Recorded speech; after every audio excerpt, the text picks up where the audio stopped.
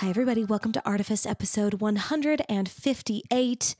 At this exact moment in time, I have a sinus infection and I'm so sleepy, but I have to drive to Montana for a wedding. But first, I'm going to record this intro. And don't let my present day sleepy sinus infection body and voice and affect make you think that this episode isn't going to be one of your favorite episodes of really any podcast that you've ever heard. I was re-listening to this episode last week and I messaged Ben on Instagram and just was like, I think this is the most yes and interview that I've ever heard. And I just couldn't have asked for a better partner in this conversation. And I really loved chatting with Ben. We had never met before, but I had seen his first big taping, headlining show a couple weeks previously and was really excited to interview him. And then we just talked about so many things that I love, so many of my favorite topics. And I can't wait for you to hear it. Gosh, I don't think I have any announcements. If you live in Utah and you want to mark your calendar for a big show that I have this fall, I haven't announced it kind of anywhere except for this right now. This will be the first kind of thing, but I'm playing The Hallowed Wide, which is the album I released last year. It's like a sort of a narrative concept album, and when we play it live, there are some like readings between the songs. It's kind of like a mixed media experience. But everyone who played in my release show band last year are all faculty members at UVU. So we get to play in the brand new gorgeous UVU music building, the Norda Center, as kind of like part of their series for, it's like a faculty recital, but part of the big Norda series. So it'll be me and three of my colleagues playing The Hallowed Wide in the beautiful concert hall at UVU. So that's Friday, October 27th. Mark your calendar. I would love to see you there, especially if you didn't get to make it to the live performance of this material last year. So it's about, let's see, it's a year and 5 days later. Because last year we released the record on October 22nd. So that's exciting. So I guess I do have an announcement. Other than that, there's nothing. Follow along. I've been doing lots of writing, as per usual, on my website and other social channels. Okay, I'm going to tell you more about Ben now. The Fresh King Benjamin is a Utah-based comic who has headlined such prestigious events as the Sunstone Symposium and Wyoming's Equality's annual rendezvous. He grew up on a Mormon polygamist compound in Wyoming before escaping to the vast and wicked metropolis of Salt Lake City at the tender age of 20. Since then, he's been slowly figuring out how to prosper in the heathen lands while being wildly distracted by all of the exposed elbows. Ben is a mildly popular TikToker at The Fresh King Benjamin, where he shares his unique perspective on the modern world. So yeah, Benjamin Brown, such a brilliant and talented man, a great thinker and speaker and writer. And I'm so honored that he came to do this interview with me, and so excited to share this with you. So, maybe I'll just say as a little note up front, Ben and I do not go easy on Mormonism. So if you feel like you're going to feel sensitive about that, this might not be the episode for you. But we do go pretty hard on creativity and artistry and lots of philosophizing in those classic Artifice podcast ways that I love so much. So if you're here for that, you're going to love it. And I think you're going to love it. Okay, everybody, that's it. I'll be back next week with more. Enjoy. Great art almost feels like magic. It opens our minds to brand new ideas and teaches us to see ourselves and our world more clearly. Of course, behind all great art, there are artists, and I think that's where the real magic happens. As we go beneath the art itself to explore how artists do what they do, we see glimpses of the sorts of creativity and resilience that lead to the art that moves our world. And maybe we can learn to borrow some of that magic for our own thinking. That's the goal here. And now that we're on the same page, let's dive in. I'm Emily Merrill, and this is Artifice. My one friend Sarah, who's based there, she knows all the musicians. Everywhere we go, there's like these incredible musicians playing. She's like, oh, that's my friend, you know, whoever. We're meeting them after. Like, I don't know. It's just like, oh my gosh, I love having friends like that. Yeah, yeah. Like the friends who are in the know and they'll hook you up with the cool stuff. I want to be a friend like that. Like that's part of why I feel like I do this podcast. I'm like, I just want to meet cool people. Yeah. And then I want to be like, you two should know each other and you two should know each other. Anyway. You're a connector. Yeah. Malcolm Gladwell. Yeah. Connector types. I was just talking about that with my friends this past weekend. Anyway, Ben, I'm so excited to talk to you about like your art stuff. I'm excited too. Yeah. Okay. So I came and saw your show 2 weeks ago. So I've got 2 weeks ago. 2 weeks ago. Yeah. Wow, that feels like it was longer. It feels like it was longer ago. Anyway, I feel like I have like a little bit of context, but one thing I always start this conversation. I like to talk about people's early relationships with creativity. So I'm curious, like, given that your childhood was different than a lot of people's, how, when you look back as a creative now and you think about your young self, what were the things that you were doing to be creative? Yeah, so there weren't a lot of opportunities to be creative. We were pretty isolated. We didn't have a lot of resources.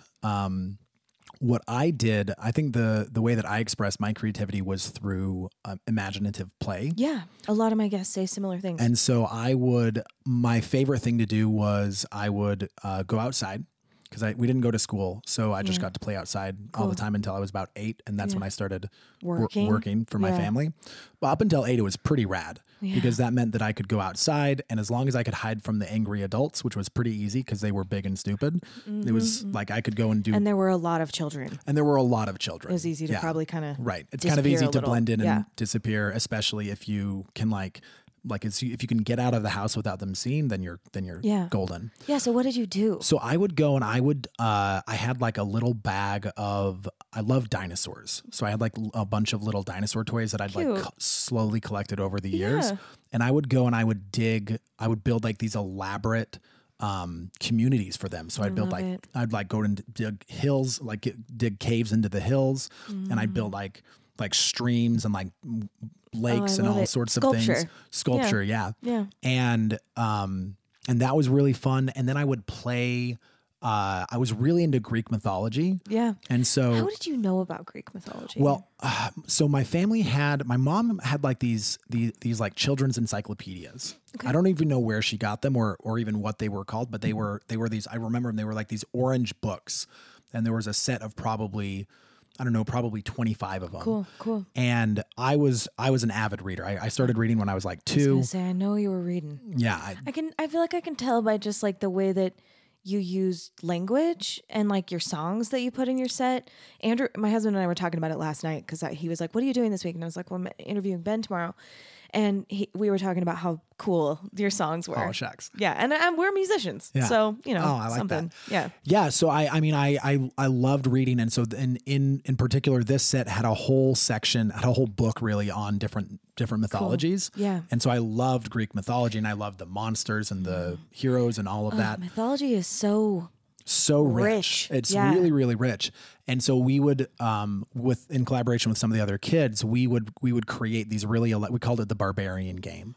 And it was basically like a live action role playing game. So we were LARPing. Yeah. And we were making like swords out of sticks. Yeah. That we would find, and really we would construct them, right? We would because there were like these fence slats so you could get, and they were like this long, so about a yard long, 4 feet or something, like 4 feet, and about 2 inches wide and like half an inch thick. Yeah. And so they were perfect. You just cut off the ends of them, and you could create these really elaborate swords. Yeah. And we had like a whole mythology going. It was based around this, like the origin of the story was that we were a peaceful village. And then these barbarians attacked us, and they like killed the entire village and stole some of our family, and then like took them off into the distance. And then we had to like go save Find them. Yeah. And throughout that, we would like go through all these quests and like fight all these monsters. Were you kind of like the boss of the story? No, I was a more, at that point I was kind of the like there were some older kids. I was sort of kind of in the middle. So there were some kids that were older than me that kind of started it up, and then I came in and started playing. I love that. It was really fun. Yeah. What was interesting too about it, and I think this kind of sparked, I've had a lifelong obsession with mythology and the way that we use mythology to process what's happening to us as humans. I think that myth is a really powerful way to understand our world and to understand our place in it. Amen. And so what's interesting to me about that is that we were a bunch of kids who were in a pretty horrific environment. Yeah. Like we weren't, it was physically unsafe. It was emotionally unsafe. It was spiritually unsafe. Yeah. And it was really fascinating to me now as an adult to see the ways that we sort of took the things that were happening and processed it through play and imagination. It's amazing to me. Like, and this is why like these early relationships with creativity, like every once in a while I have, because I interview adult artists of all mediums, and every once in a while I have a guest who's like, well, I was drawing, and then I'm like, no, tell me about the other stuff. Right. Like how were you building that like creative resilience, like that thing that I know all of us that are adult creatives are doing. Right. Like what's the origin of that? And it's remarkable, like the things that were, I don't know, like children, not all children maybe, but when there are children who are like, I don't know if like taking the reins is the right thing, but just having that little, like what control you can. Right. Even in the storytelling, there's just something so. There's something very human about the way that we create, right? We're storytellers, we're myth makers. Yeah. There's something really powerful about our imagination. Yeah. Like the thing that makes us different than other animals is that we can imagine things that aren't true.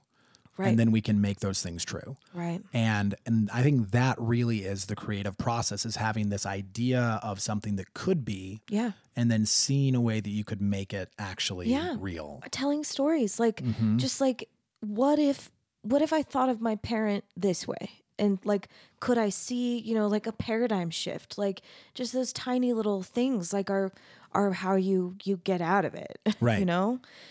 So maybe we should. Do you want to just like give a synopsis for the listener? Because like so we both know the quick synopsis for me is that I grew up on a Mormon polygamous compound in Wyoming. There were about it was fairly small. There were like.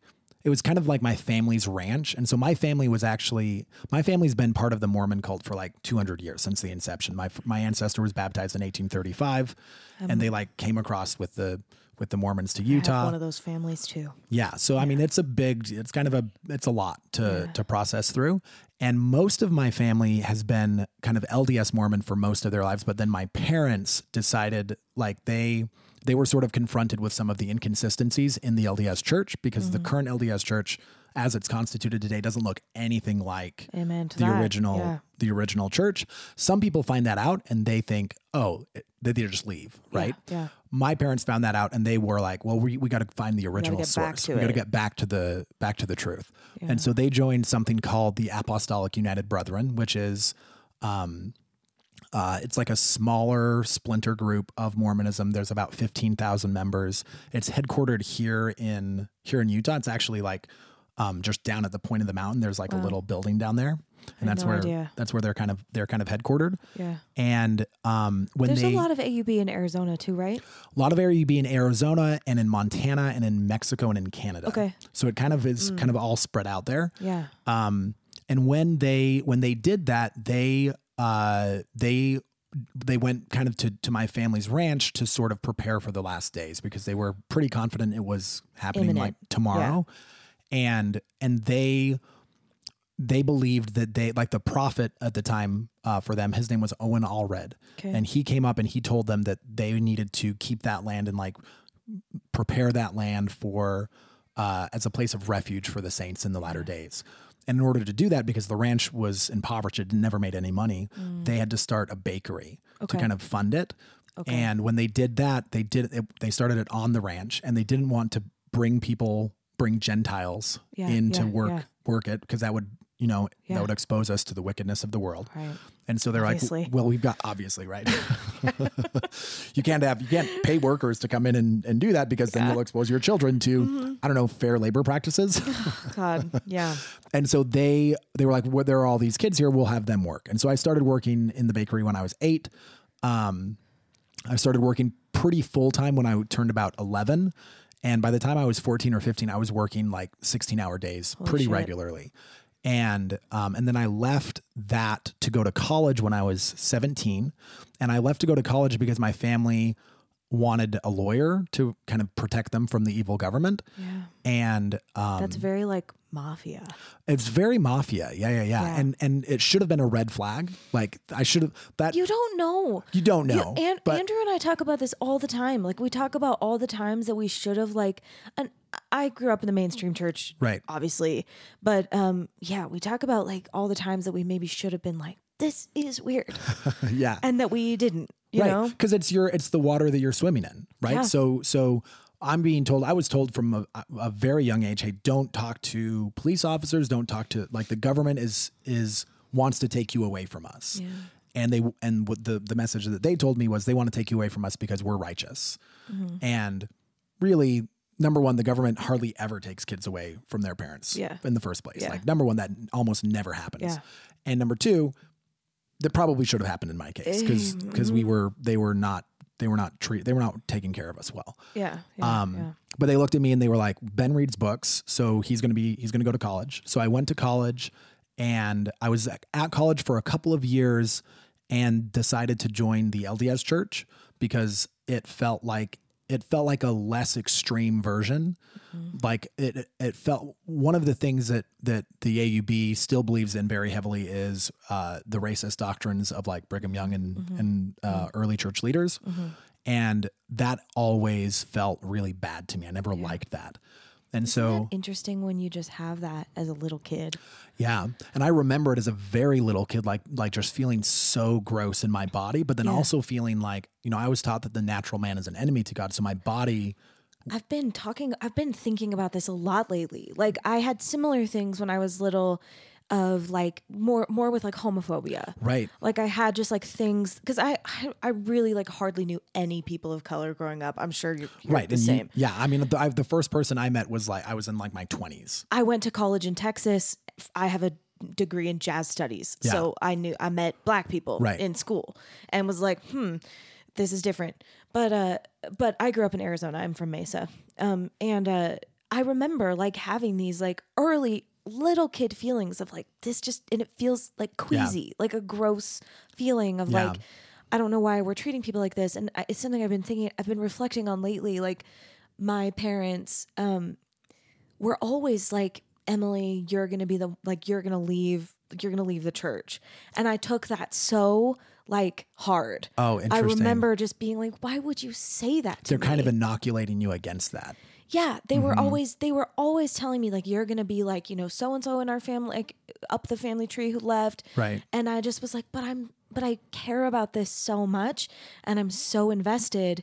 And looking back, I think like, was that what it was? Like, did they see me having like compassion and know that like, could they see the writing on the wall from that? I don't know. It's a weird thing to think about though. And I actually think that there are a lot of Mormons who have a similar journey, because I watched a TikTok of a woman who was describing her journey as well. And it reflected mine very similarly, but it was about homophobia rather than racism. Yeah. And I think that there's something about one, just humans, and two, like there's something about the way, like if we believe in Jesus and Jesus said to love everyone, that's in direct contradiction to the way that they treat, the way that the polygamists treat people of color, the way that the church treats queer people and women and like everyone who's not white and male. Yeah. And wealthy. Yeah. But I think that you sort of know that, but what they do is they turn your body against you, right? So they tell you the natural feelings, like the feelings of empathy and compassion that you're going to feel that is Satan trying to tempt you. Yes. And don't listen to him. Totally. And so there's this real disconnect that you experience as that goes. And so when I decided that I was going to join the LDS Church, it felt like I could sort of jettison some of those, move a little closer to what felt good. I hear ya. And then I was in the LDS Church for about 5 years, and I was like, oopsie, it's the same. Right. It was basically the same. And what kind of turned me on to that actually was the LDS Church's treatment of women. Yeah. Because what I saw was that it was exactly the same as the way the polygamists do. Like they love to say that they're different, but there's no structural functional difference in how in a woman in the LDS Church versus a woman in a polygamous church. Right. She has no power in either case. And so that was kind of a big deal. And then they released like the church essays kind of justifying all of the things. Is that when you left? Like that's at that when I time? left. So what the thing that kind of really triggered it for me was the essay on plural marriage. Yeah. Where they're like, it's the line that did it for me was when they said that Joseph Smith married Helen Mar Kimball several months before her 15th birthday. Yeah. And I was like, that struck me as so wildly irresponsible. Yeah. Like as an organization because there's only one right way to respond to Joseph Smith's pedophilia, which is Joseph Smith was a pedophile.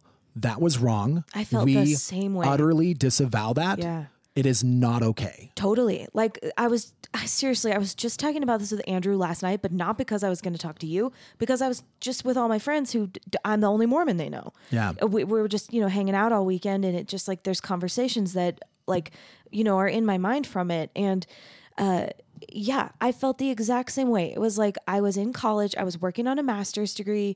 I finished my master's in 2012. I was in Texas. Like, so I was still like really Mormon, but I was able to kind of do it in a different way because there weren't that many of us out there. Mm-hmm. And Mitt Romney was running for the presidency against Barack Obama, and I had some friends that had questions for me. And so I learned for the first time that Joseph Smith was a polygamist in 2012. Oh God. And told my parents, and they were like, that's not really true. And I was like, yes, it is. Yeah. And then the essays came out later that year, right? I mean, it was it was because Mitt Romney was running for president. Yeah. That's why it happened. And the thing that's wild to me is that it's actually and this is what ultimately, because at that point I was fairly nuanced in my belief. I'd had a couple of experiences where I got really sick, and I had a bishop and stake president believe that I had a devil in me, and they tried to cast a demon out of me. And instead I ended up in the hospital, dehydrated. Wow. So I was like, if you have the power of God, maybe he would have been like, hey, give the boy some water. Right. Some water. So at that point I was kind of like, I don't really think this is literally true, but maybe it's good, right? Maybe there's a way that I can kind of that's what I was maybe doing it's at mythical. That time there's too. kind of this nuanced way to look at it.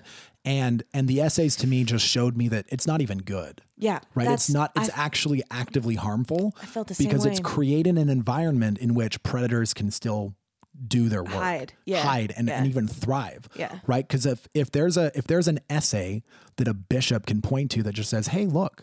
Yeah. It's sometimes God tells you to marry teenagers and to hide it from your wife. Right.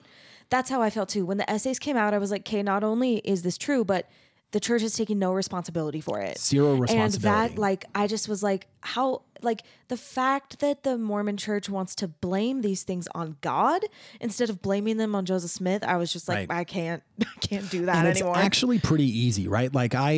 Part of the reason, because there's a little bit of an edge to my comedy and a mission to it, which is that I think that comedy is a really effective tool against an entrenched power structure. Yeah. And the nice thing about comedy, I think art is, right? Yeah. The nice thing about comedy is that I can say whatever I want. It just has to be funny. Yeah. And so the justification is it funny? And if it's funny, I can say it. Right. And part of what I sort of have I've kind of talked about a little bit, and it's sort of a joke, but it's also not, is that I'll stop being mean to the LDS church if they meet my demands. Yeah. And my demands are actually pretty simple. It's acknowledge the harm that you've caused. Yeah. Acknowledge it to the people to whom you have caused it. Yeah. Apologize. Yeah. And institute structures that will allow you to continue to exist without causing harm to people. Will never because happen. It never will. And that's what's really tragic is that I mean, this is an organization that has billions of dollars and it could be an organization that could do a lot of good in the world. I agree. It really could. I agree. And it wouldn't actually be that hard to come in and say, hey, you guys, we're sorry. We were racist.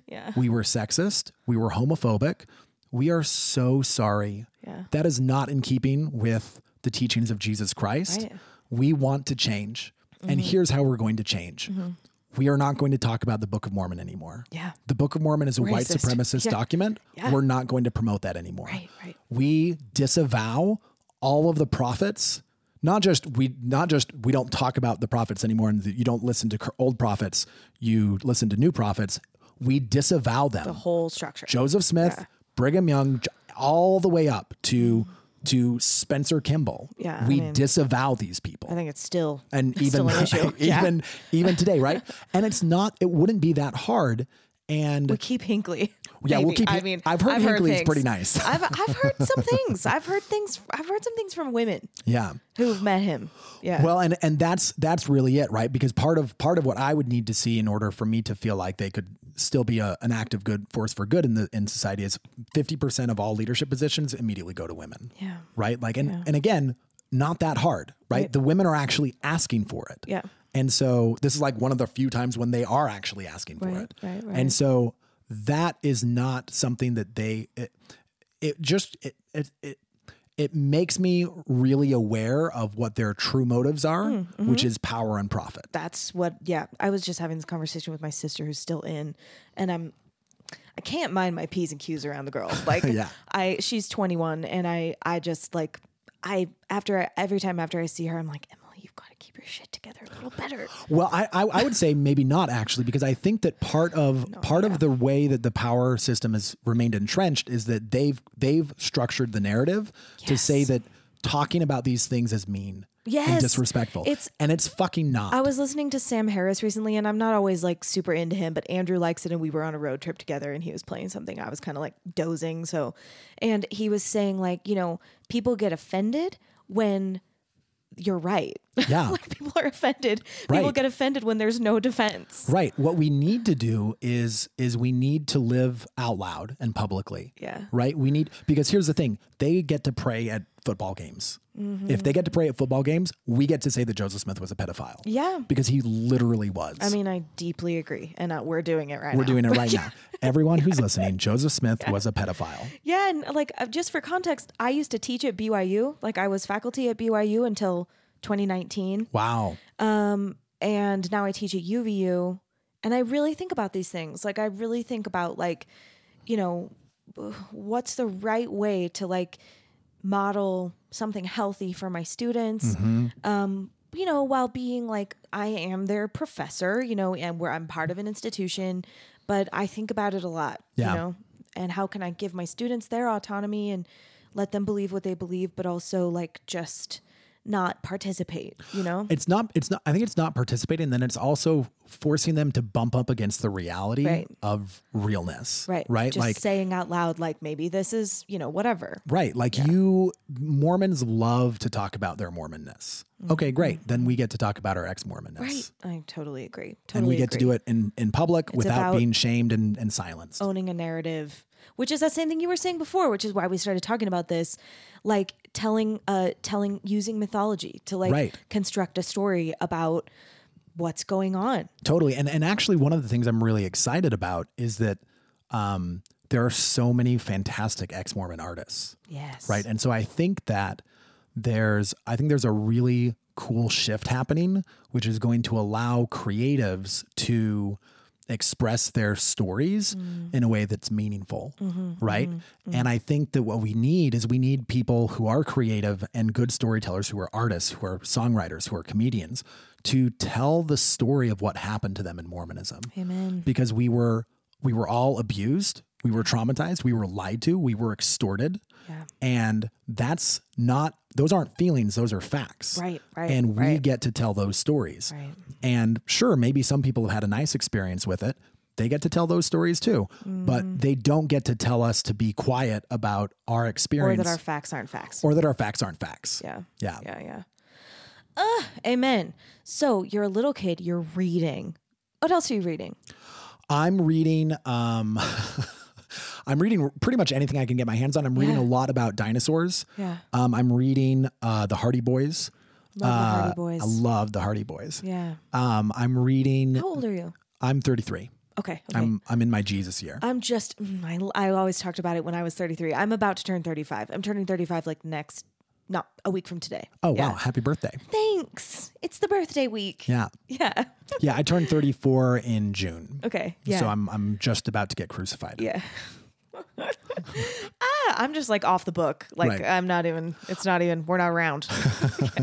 I loved literature too. So I read, I was reading like classical literature, like War and Peace. I love it. Tell me this. I was asking about your age because I'm wondering if we have similar, like if we're in the same universe of a zeitgeist. Right. I don't know. I mean, yeah, I don't know. But were you reading War and Peace like way earlier than you should have been reading War and Peace? I think I read War and Peace when I was like 14 or 15. So yes. Yeah. Where like maybe not even all of the language is quite, it's like you're learning as you go. 100%. Yeah. Yeah. I mean, part of the reason I think that I'm where I am today is that my love for reading exposed me to a world that was far bigger than my world was. And so there was no way that I could stay in that world because it was so much bigger. And I have to really credit my mom for that because my dad wanted to control that, right? He at one point wanted me to only read books that he approved, that he had read. And my mom was like, no, that's like, you don't read anything. So then he'll just never read anything. Wow. Good for your mom. I'm really grateful to her for that. That's awesome. I just loved stories. I loved literature. I loved joke books. Cool. And, just kind of whatever I could get my hands on, anything that was interesting because life was pretty boring. Yeah. Were there animals around? Like, did you feel? Yeah. I mean, we were on a ranch. So we had there were tons of cows and horses and stuff. Yeah. And then I had a couple of pets. So I'd sort of cycled through, like I had some lambs for a while. I had a couple of dogs. Were you growing things? Were you involved in growing things? Not very often. Okay. So I didn't really love, we had gardens and stuff, but I didn't really love working in them. Sure. But I loved being outside. We had these like really cool, huge sandstone boulders that were kind of all over the property, and we'd like climb on them and jump on them. And like you could jump from one to the other. It was like jumping between roofs and stuff. Yeah. And it was pretty exciting. That's awesome. I just had like this moment because I've been doing this podcast for like 3 years now. I've interviewed, this will end up being like something in the 160s or something like that. Awesome. Of like 2-hour conversations with artists, which is like, it's becoming like it's changing my brain. Yeah. It's really cool. I'm like, I need to like write about it at some point. But I've had so many people sit here and talk about the outdoors. Totally. And talk about like their creativity, like in conjunction with the outdoors. And so I've grown to kind of have this awareness that like the outdoors are creative, but it's like, why? And then I remembered last week, I started reading this book called Your Brain on Art that just came out, and it's fucking nuts. It's crazy. You gotta read it. You'll love it. Yeah. It's like neurology of art. Like oh my gosh, that sounds awesome. I already know you would love it. And one of the chapters in the book, I'm like just putting this together like in this moment. One of the chapters of the book is talking about how like nature does the same thing to our brains that art does. And then it's like, there it is. Yeah. There's the answer. But yeah, so spending time outside, spending time with animals, spending time on the boulders. Yep. And I too, on the nature point too, I think that like, because part of my journey has been sort of a journey out of belief and then back into belief. Amen. And I think a big part of that for me is like belief in God, whatever you want to call that. To me, it just means a belief that you're part of something larger. Yeah. And all you need to do to recognize that that's true is go out into nature. Yeah. Right. Yeah, humankind does not exist without without Gaia, right? Without all of this primordial ooze of life that crawls up onto the land and creates plants, which creates soil, which creates more plants, which creates animals, which creates all of the ecosystems that we need to thrive. Even like the ecosystems that are living on your skin and living in your gut. And like we literally come out of the earth and then we go back into the earth. Right. And so nature is Gaia is the primordial artist. Right. And so we're only kind of doing, and I think that's one of the things that is the most fun about leaving a cult is that you get to step into who you really are. Yes. And you get to kind of express the part of yourself that you were told to not express, right? You were told, hey, you have to be this clone that looks exactly like everyone else and does the exact right and righteous things. Yeah. And when you leave Mormonism, it's funny because Easter was yesterday. And so I was thinking a lot about this because in some ways, I think the Easter myth is a really lovely way to think about how we grow and exit high demand religions as a human, because there's a death, right? There's your old identity that dies. Right. You spend time in the underworld kind of grappling with what happened. And then you're kind of resurrected. You're reborn into this new life. And when you pay attention to what called you back to life, it's almost always something creative and generative. It's almost always some part of your soul that wanted to express that couldn't, right? So for me, you know, in the they've taken this out as of the most recent temple video, but up until like a year ago, you covenanted in the temple to not engage in loud laughter.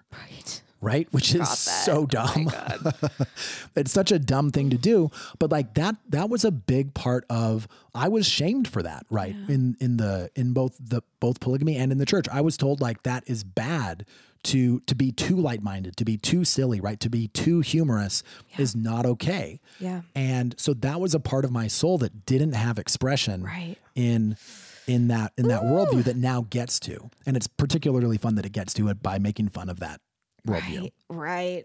Oh, I'm so here with you. Like in my own, I also feel like my story is like distinctly Mormon in a lot of ways. And also my parents are both narcissists and my mom's dead. I'm not in contact with my dad. It's been like almost exactly 3 years.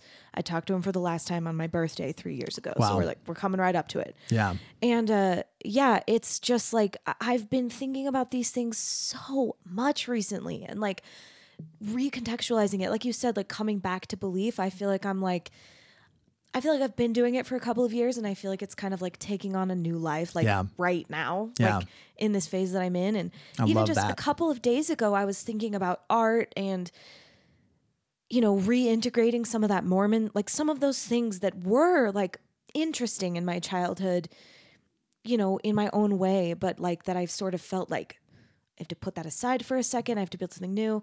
And I was thinking just a few days ago, I've got like the screenshots in my phone to prove it, but I couldn't sleep. I have a really bad insomnia. And I was thinking about the Mesa Temple Baptistry. I don't know if you've ever been there, and they've remodeled it. So who knows what it's like now, but there were murals like green, like bright green murals on every wall. And the tile was like these beautiful green mosaics. Yeah. And the oxen are made of terracotta. And there's this gorgeous woodwork, like, like carved flowers that are like kind of stained wood, like stained yellow, stained pink, stained green, stained blue. And I just remember loving being in there. Yeah. And like so much of my relationship with Mormonism was like, I got to go to the baptistry. Like I need to be there.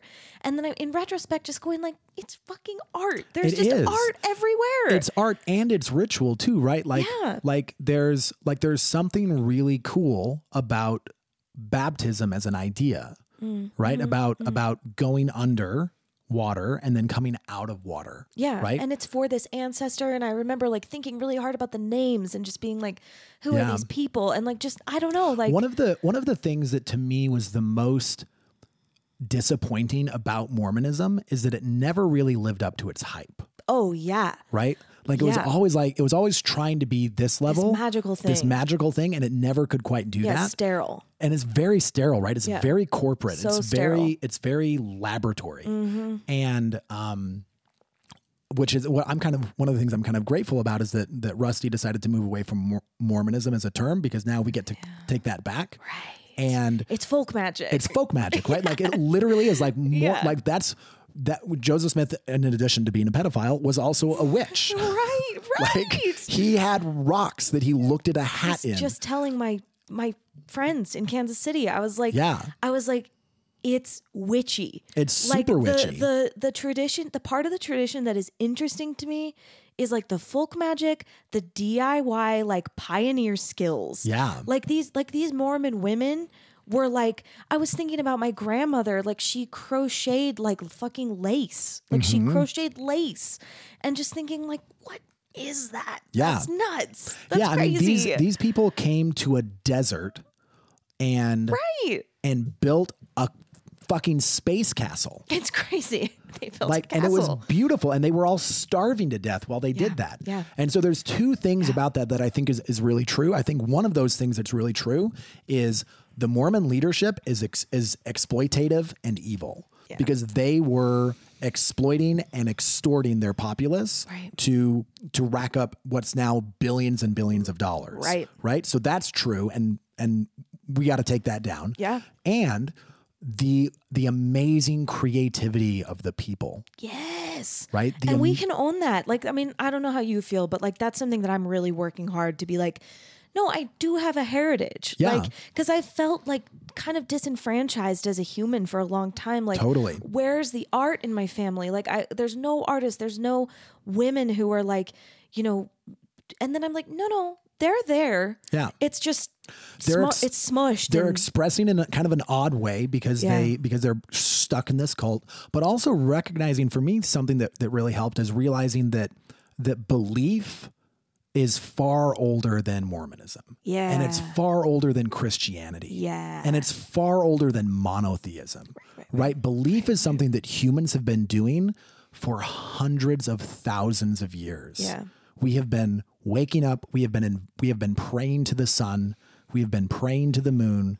We have been steeped in magic and myth and folklore. And that is not something that some organizations have come along and they've tried to take that and use it to control people. Yeah. And that's not that. That is not true belief, right? The belief is something that you actually feel. It's wild. It's magic. It's so wild. Primal. It's dirty. It's all of it's very, very, very human. I love it. For me, that was like, so when I went to Burning Man, in July, August of last year. Okay. And it felt like Burning Man was the kind of worship that I'd always wanted in the LDS church. Yeah. Where it was like art and creativity and human and just this radical expression of humanity. Yeah. And everything was okay. I felt that way about jazz. Like, because I studied jazz and I heard it for the first time when I was like 16, 17. And I just was like, there's something like I struggle to put it into words even now, but I think it's like that wild, like it's that wild expression, improvisational, like this, like there's just something unfettered about it. That's just like, I just felt it as a teenager and just felt like I gotta get that. Yeah. I don't know what it is. I don't know how to talk about it, but like I've gotta get that. Yeah. And there's actually a lot of that in Mormonism. Yeah. And in our heritage. It's weird. I've been thinking about it a lot lately and just thinking about the ways that it's the folk magic and the ritual and in it's been bastardized. Right. But this, like, there is something there that is so that I've like, I gotta get back to it. Yeah. I gotta find it again. And one of the things that I think is even fun to think about sometimes is that, you know, as Mormons who leave and sort of reclaim their soul and their expression and their identity, in some ways we become the people that we were told that we were already. I know. Which is that we were told, right, we're the chosen people and we're here to save the world, right? That's not true. Right. And it kind of is true. Because Mormons who reclaim their identity and then are radically self-expressive become the kinds of people that we do need in this world. Needle. Right? Yeah. That step out into the world and say, actually, I'm going to be here and I'm going to be here powerfully and magically. And I'm going to allow other people to do that too. Yeah. Ben, are you always this confident about it? 100% all the time. Cool. I love it. Wait, are you really? I think I really am. Yeah. I mean, I tell people that I'm a prophet. And that's sort of a joke, but it's also kind of not. No, I know exactly what you mean. Like this, I just put out an album in October, and when I make concept records, and they're like, they're mythology, they're like, they have morals, you know? And I'm like, this is a manifesto. Yeah. And like, this is a philosophy. And it's more than a manifesto. It's like, I'm suggesting that there are principles here that like one could apply to their life and cool things will happen. Yeah. And I fully stand by it stand by as that. like, as kind of lofty and maybe like frivolous as it might sound to some people. I'm like, well, you're not the person I'm talking to. Right. Like, right. Yeah. I believe 100% in life and in the power of life to move through humans in a way that's magical and beautiful. Amen. And like, that doesn't mean, and the full expression of life. So that means sometimes you're down, sometimes you're sad, sometimes you're all of the things. Yeah. But I really believe that there's something moving through us. Yeah. And that we can align ourselves with that and be who we really are. And that there's something that wants us to be here. Right? Like if you think about just scientifically, the absurdity and the improbability that you and I exist is staggering. Yeah. So obviously the universe wants us to be here. Yeah. It made us. Yeah. Or like just it's magical that we are here, and so what about it? Right. So what? So what are you doing? Right. So what are you doing? Yeah. What is it? I love Mary Oliver. She's this just phenomenal nature poet. Wild geese. Wild geese, right? What is it you plan to do with your one wild and precious life? Yeah. And you've got that, right? You have that right here, and it's not something that you have to wait for. Right. You don't have to abstract. wait to your another life to live it and restrict yourself now. Long suffering. No, express yourself now. Yeah. What is it about? What is it in your soul that wants to come out and express? How did you learn to be confident about that? Like we know like kind of the context of your story, but like, how did that become something that you felt empowered about? I think just a long, like 10 years, well, so 20 years in the cult, and then 10 years kind of processing and healing from that, where I didn't do it, and feeling what that life felt like. Yeah. Yeah. And that life didn't feel good. And then just recognizing that, like, after I'd done my work and kind of sorted through my shit, recognizing that there was something in me that wanted to come out.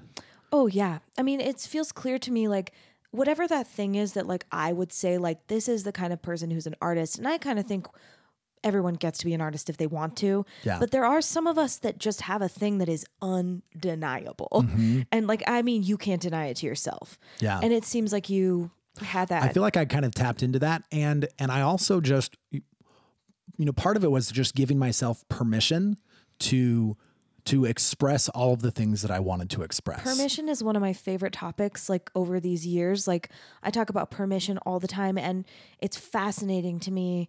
I mean, I teach art in a university. Like I teach music majors, and there are people who are music majors who don't give themselves permission.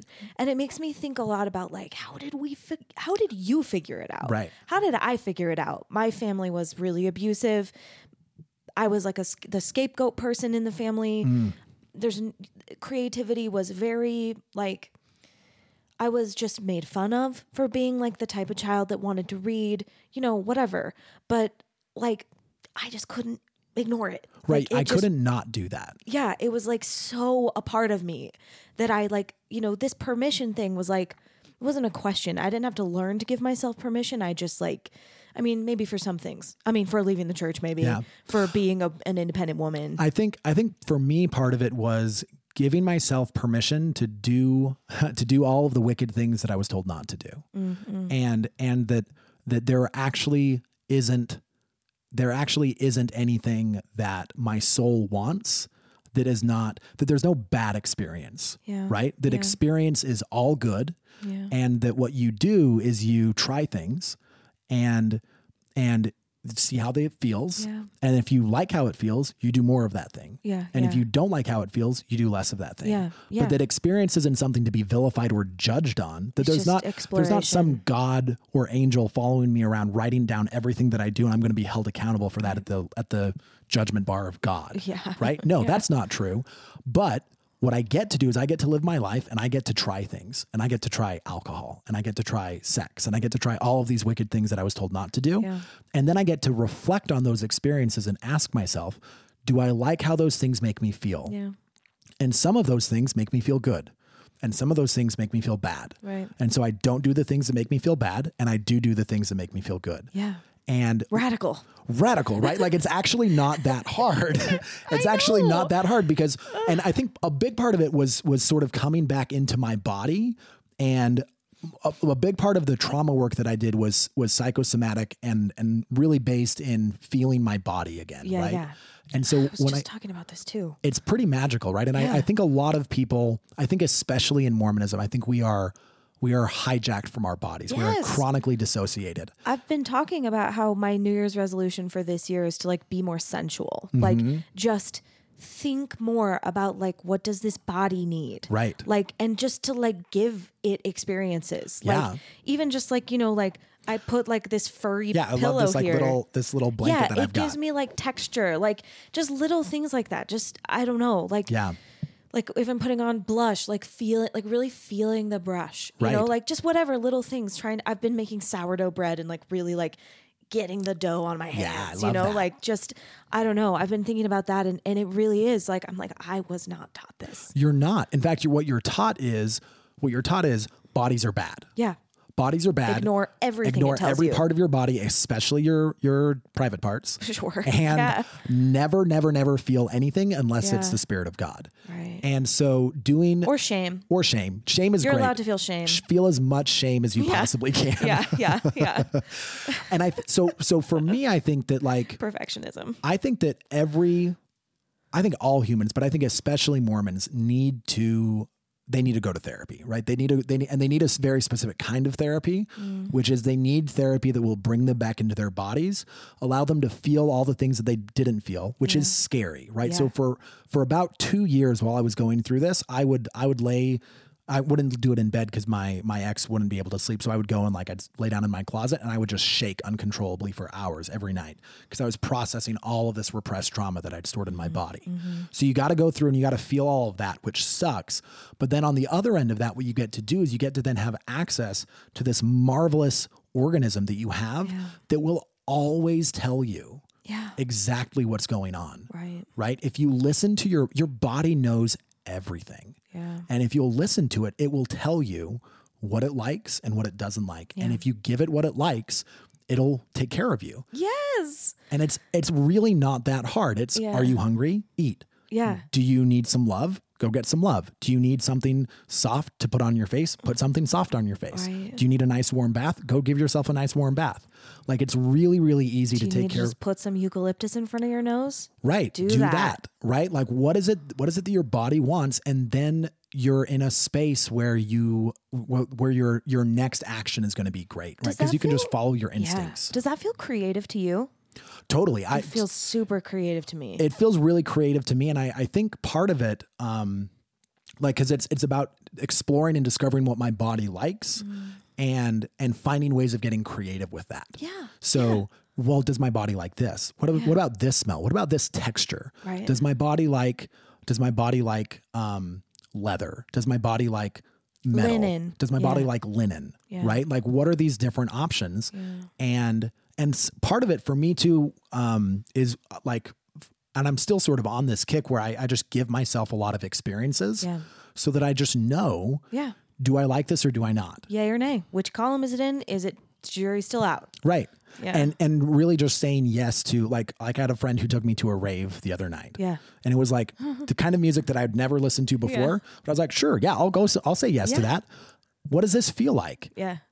Oh, I get why people do this. Yeah. I understand what this is about. Your heartbeat gets like linked up with everyone in the room. It's this really cool experience. And I would have never, when you're in a place where experience is bad and you have to watch yourself and say no to the wicked experiences, you don't ever open yourself up to what humans are doing. Yes. And being open, I think, is one of the most important parts of being creative.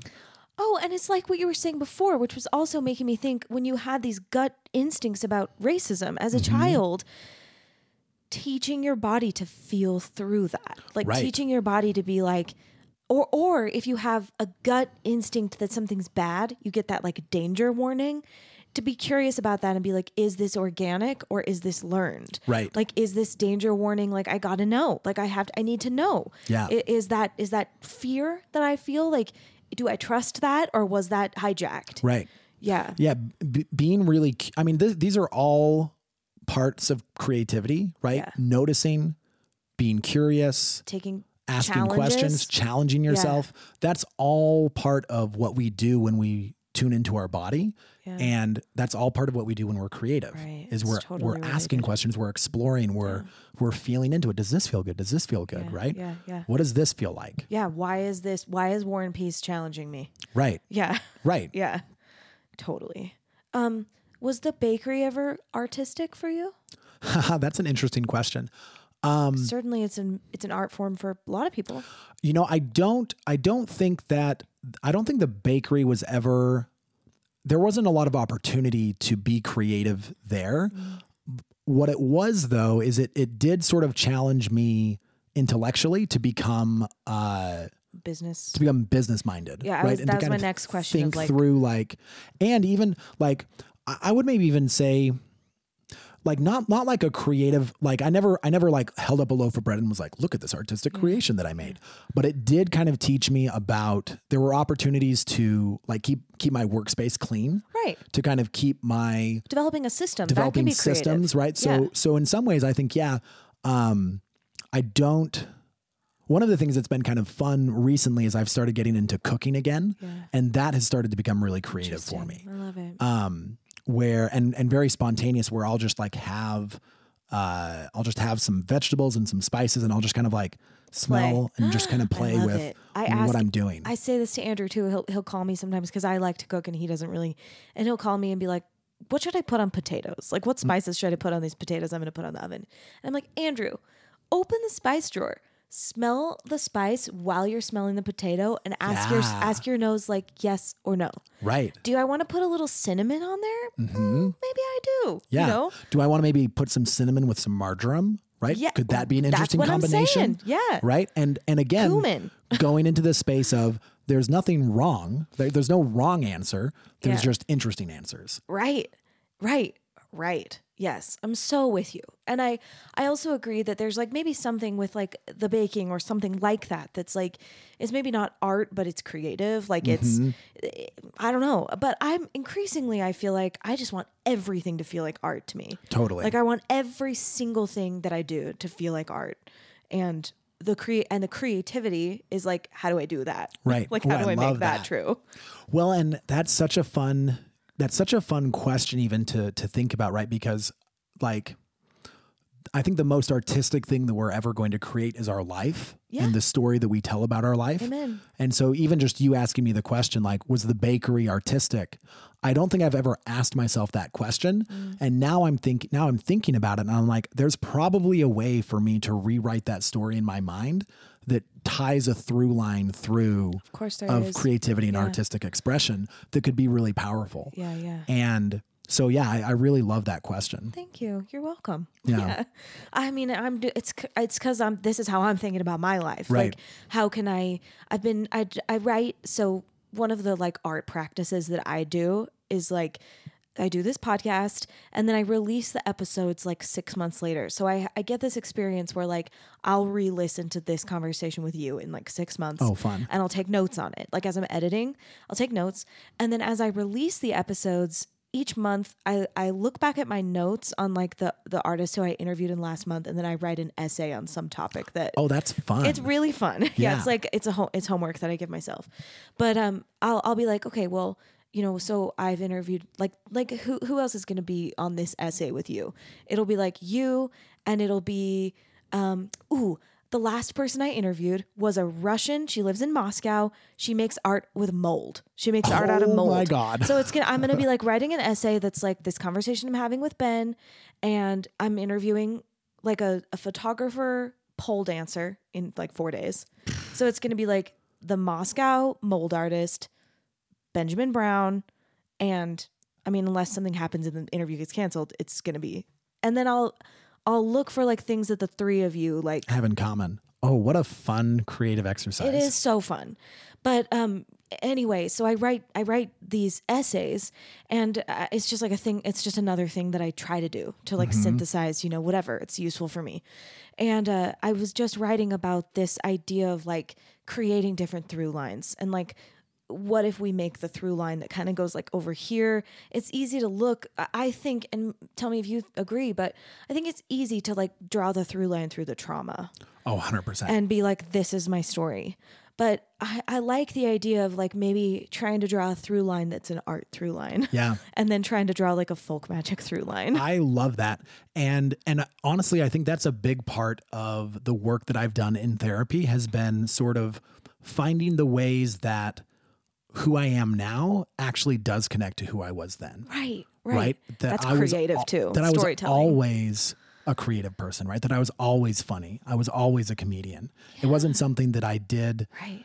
It was always in your reaction identity. to. It was always my identity, and finding those ways that it does that is profoundly healing because it allows you to kind of reestablish your identity. Yeah, it's like integration. Totally. It's very Buddhist. Very Buddhist. I'm really into that as well, and also trying to kind of like level it up. Like, where have I not explored? Like, which parts of that have I not? I don't know. Like, what other stories could I be telling about this? Yeah. Like, what other ways could I be feeling? And I'm really into the idea lately of like reclaiming that folk magic heritage. Oh, totally. Like, it feels pretty powerful. It feels pretty powerful, and it also feels very urgent on a societal level. Yeah. Because I think that we went a little too hard on, and I want to be careful about saying this because I actually love science, and I think that science is like super important. Yeah. And I think we went a little too hard on what can we do without asking what should we do. Sure. And I think there's something really powerful about magic and folk magic, especially because it really gets at the essence of who humans are and what we should be doing. Well, we forget that we're like primates. Right. It's something I think about so much. And I've been reading a bunch of books on like evolutionary biology lately and this Your Brain on Art book is like, it's in there of like, your brain is evolved. Oh my gosh, your brain is love just, this book. You really will. It's like, oh, well, this is what happens in the corpus callosum when like this happens. And it's like, we have to make art. Yeah. Like you need it for your brain. But I think like, it's not the science's fault. It's like, it's not the fault of the science because science is also wild and magical. It's super wild and magical. That's why I wanted to interview that mold lady. Yeah. Because she's making art out of mold. I love that so much. Yeah. Yeah. It's like, I think that we forgot how to be human. Yeah. And that humans are like, I love that we're primates, Yeah. right? That we have to live in the seasons, right? There's something about paganism, about magic that sort of says, be who you are, right? Recognize that we're not separate from this natural world. We're actually a part of it, and we need to breathe in the same way that it does. And that I think would, like, there's this line of thinking that says that humans have dominion over the world and need to exploit it. Yeah. And there's this line that says we're part of the natural world. Right. And we're a part of it, and we leave the natural world to our detriment. Yeah. And if you look at what humans have done in the 20th century to the planet, and ultimately really to ourselves, it's because we forgot that we were part of it. Yeah, we forgot we're animals. Yeah. Even just like the ways that we live, right? We're all in a zoo. Like modern suburban life is a zoo. We're all in cages. And we're isolated alone, and we have like little food pellets to come in. I know. And that's not how we're supposed to be. No, I interviewed an architect years ago. I've got to get another architect on the podcast. And he said really similar things of like, it's not right how we live. It's not. Like, it's messed up. And I think he's still Mormon, but even he knew that, know, it's like, ooh, yeah. Okay. Tell me about music. Like, okay. So music is kind of a sort of a recent discovery. I do remember when I was very young, my dad had a guitar, and I never saw him play it. It was sort of like I found it one day in like the closet in our trailer, and I was fascinated by it, but I had I tried to kind of play it, but I had no context of how to make it work or how to make it do what it wanted to do. But I really liked poetry. And so I wrote a lot of like kind of silly poems when I was a kid. Yeah. And then when I started doing therapy, I started to become more creative, right? Yeah. Part of what started to fall out was some creativity.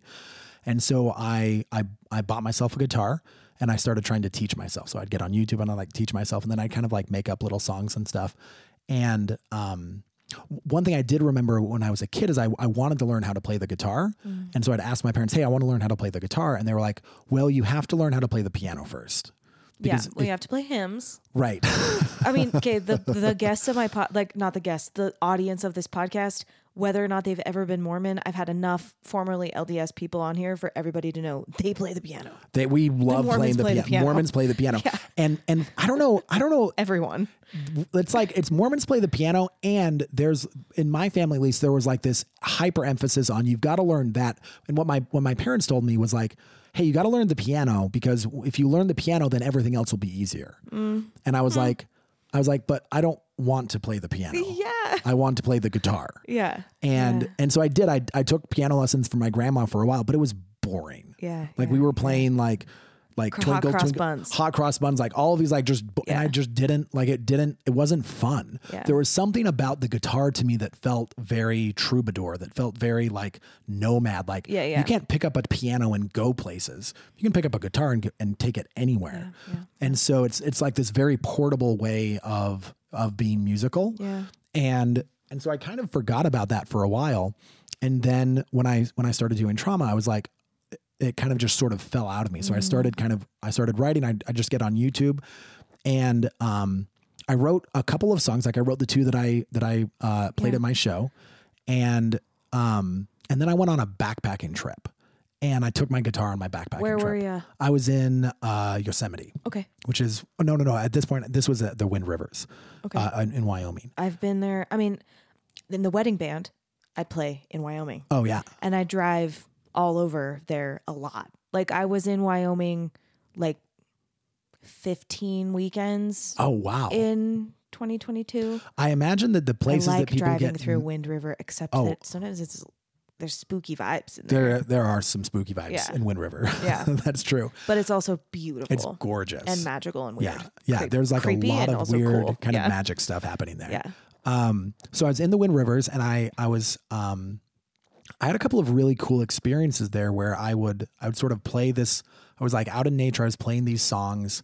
And at that point I was feeling really angry and sad about what had happened to me. Mm-hmm. And I remember sort of playing the first song that's kind of sad. That's sort of about, how I felt as a 9-year-old kid being exploited. Yeah. And I sort of sung that to the mountain, and I was like, there was like this energy that when I was doing it. And I was like, look at what you did to me. Yeah. Why did you do that? Yeah. Like nature, God, whatever you are, like, why did you do that to me? Yeah. And like, how could you? Yeah. And I sort of heard the mountain kind of talk back to me, and it said, of course I did. And it sort of like looked at me in my totality, and it said, this is what I wanted. Wow. And I was like, and I kind of like laughed a little bit, and I was like, okay, well, this is what you got. Yeah. But it was this moment of sort of realizing that everything that had happened had created me. And if the universe wanted a me, there was no other way to get it. Yeah. And so that sort of felt okay. And then that's when I started writing the second song, which is more funny, kind of clever. Yeah. It's got like some fun wordplay in it. It sure does. And, and then the other kind of interesting thing that happened on that backpacking trip is that I had my guitar, and it was like a group of like 10 people. And one of the ladies who was there, at one point, she started playing something by the Beatles, and I loved it. And so I was like kind of watching her play it. And then I asked to have the guitar back so I could try it myself after watching her. And she came around and she kind of put her arms around me and sort of showed me how to do it. Yeah. And that was the first time that I remembered someone teaching me something. Wow. Right. And I was like, oh, this is way better. Yeah. And so immediately it feels good. It's actually, it's really like, I don't have to learn this by myself. And so I went home and I immediately hired myself a guitar teacher. Yeah. And he was this really lovely man. His name was Thomas. And he was he was this really interesting character because he was Mormon. He was very active, very believing, but he was also very cool. Like he'd been an artist for a while. He'd kind of been homeless and lived in his car for a while. And he'd like just decided that guitar was his thing and he was going to do that. Yeah. And so he'd found a way to kind of be a teacher. And Isn't it amazing how it still happens? It still happens, it's right? Crazy to me. And he had like this cool, he was like in his 50s, but he was cool. He looked good. He had like his hair slicked back. And I remember he came over to my house and I was just really excited to have him there. And I was paying him for like 45 minutes. Yeah. And he would like the first time he stayed like an hour and a half.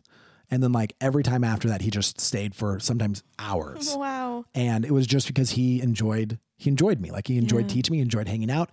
And after a couple of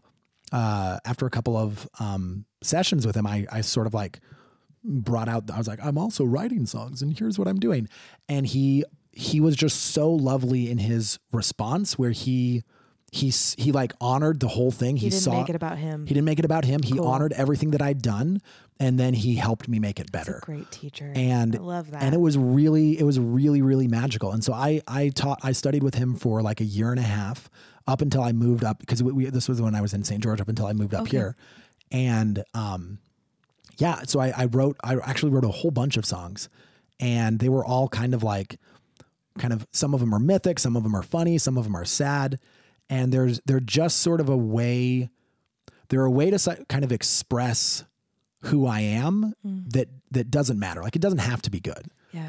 That's not what it's about. Well, that's one of the things Andrew and I were talking about last night with you of just like, you even said like, I'm not doing this because I'm good at it, but it's just important. Right. And there's something about that's just so radical. Yeah. That's like, and that's a lesson too. I think in some ways the professionalization of music has robbed us of the power of music. I mean, obviously I think that. I think that there's something like we're all not going to be Beyonce. Yeah. But Beyonce we're not. But Beyonce doesn't own singing. Right. Right. And there's something like I tell people when I sing, sometimes I'll tell people, I'll say, hey guys, just so you know, like what I lack in technical skill, I make up for with enthusiasm. Yeah, well, and I mean, as a person who teaches singing for a living, like I make money singing Beyonce songs in weddings and teaching singing. Like that's how I earn an income. And I deeply believe that like everyone has the right to sing. Everyone has the right to sing. Having those vibrations in your body changes your brain chemistry. It really does. It changes your body. Like it is primordial and it is like you own it. Like you deserve everyone it. deserves to sing. Yeah. And to sing loudly. Yes. Right? To sing with your whole body. It. Yeah. And so it doesn't matter if you're good. Yeah. And the thing that's kind of interesting is if you'll give yourself to it entirely, you become good. That's what I tell my students all the time. We could try to like backdoor this, or you can just feel it and you're going to get better faster. Right. And we can take all that feeling and then we can like, okay, well, if you get a little bit better control of this muscle, like this will happen and we can, but if you try to do that first, it's going to take you 30 years and then you might still not. I tell my students, like my goal as your teacher is to help bridge the gap between the sounds you're making and the sounds you want to be making. Yeah. Which is like, I want you to be able to tell the story how you want to tell it. And if you're missing that facility, then you're going to be limited in that way. Yeah. But like, you still have to just want to tell the story. You have to want to tell the story and Yeah. you have to really throw yourself into the experience. And I think that's what changes you as a singer is if you can throw away all of your fear and just as loud as you can. Sing the thing that's inside of you. It doesn't fucking matter. It doesn't matter. Nothing else matters. Because once you do that, that's what singing is really about. Amen. Is about you just putting it out there. And then if you do that a whole bunch of times, eventually you'll get good. Yeah, your neural pathways, like, they get a little smoother, it gets a little easier. Like it's like walking, right? Like nobody becomes a good walker because they're timid. Right. Right. And also nobody's like bad at walking. It's like people will be like, oh, I'm just not a good singer. And I'm like, you don't get to say you're not good at something that you've never tried. Right. Like, fuck right. you. You're new like, at singing. No, you're new at singing. Yes. Like, yeah, like, how dare you? Like when my students say things like that, I'm kind of joking, but I'm really serious. I'll be like, you've never tried this. How dare you think you're going to be good at it? Right. Duh. Your first time? Yeah. Are you kidding me? Yeah. And that's why like, I mean, and I love professional singers. I love the work that they do and how they do it. And that we get to have Beyonce. That's awesome. Yeah. And if you're measuring yourself, like Beyonce isn't even Beyonce. No, I know. Yeah. Beyonce is a carefully crafted product that has dozens, if not hundreds of people going into making that. Beyonce's a brand. Beyonce's a brand. And a business. And a business. Yeah. And so, of course, you're not going to sound like that. Yeah. That's not the point. And it's studio magic. And we don't need a bunch of Beyoncés. Right, what we need is a bunch of humans who are confident in their voice. Because if you can sing, you can speak. And we need people to have voices that they're confident in, that they feel like they can use. Yeah, I couldn't agree more. Like, and when I a lot of voice teachers don't like teaching beginners, and I love teaching beginners. I love teaching amateurs. I love teaching people who don't want to be singers, because those people have a voice. Like the idea that you have a literal voice and a figurative voice, bullshit. You have a voice. Right. And some people communicate their figurative voice through their literal voice in a different way than some people are writers, and they don't need to vocalize in the same way. But the idea that they're separate is wrong. Yeah. Like you have a brain and a body that are the same. Your brain's your body, right. You get what I'm saying. It's the same thing. And like the medium that you choose to love and the medium you want to be in, like that doesn't need to be singing for everyone. But if someone has something about singing they're interested in, the idea that is not going to change their figurative voice, or it's not going to empower their figurative voice, ridiculous. Yeah, of course it will. Of course it will. Yeah. It's funny too, like bringing it back to Mormonism and the heritage of Mormonism. I think that music and singing is actually one of the real gifts of a Mormon. Singing loudly. Yeah, and that there's no professional musicians. And there's no professional musicians. I thought about that and too. that we're all going to be part of this choir, right? Mm-hmm. That is, that's pretty cool that we do that. And I think that, when I talk to people who've left Mormonism, one of the things that I hear that they miss the most is the singing. Singing together. Yeah. It's powerful. It's pretty powerful stuff.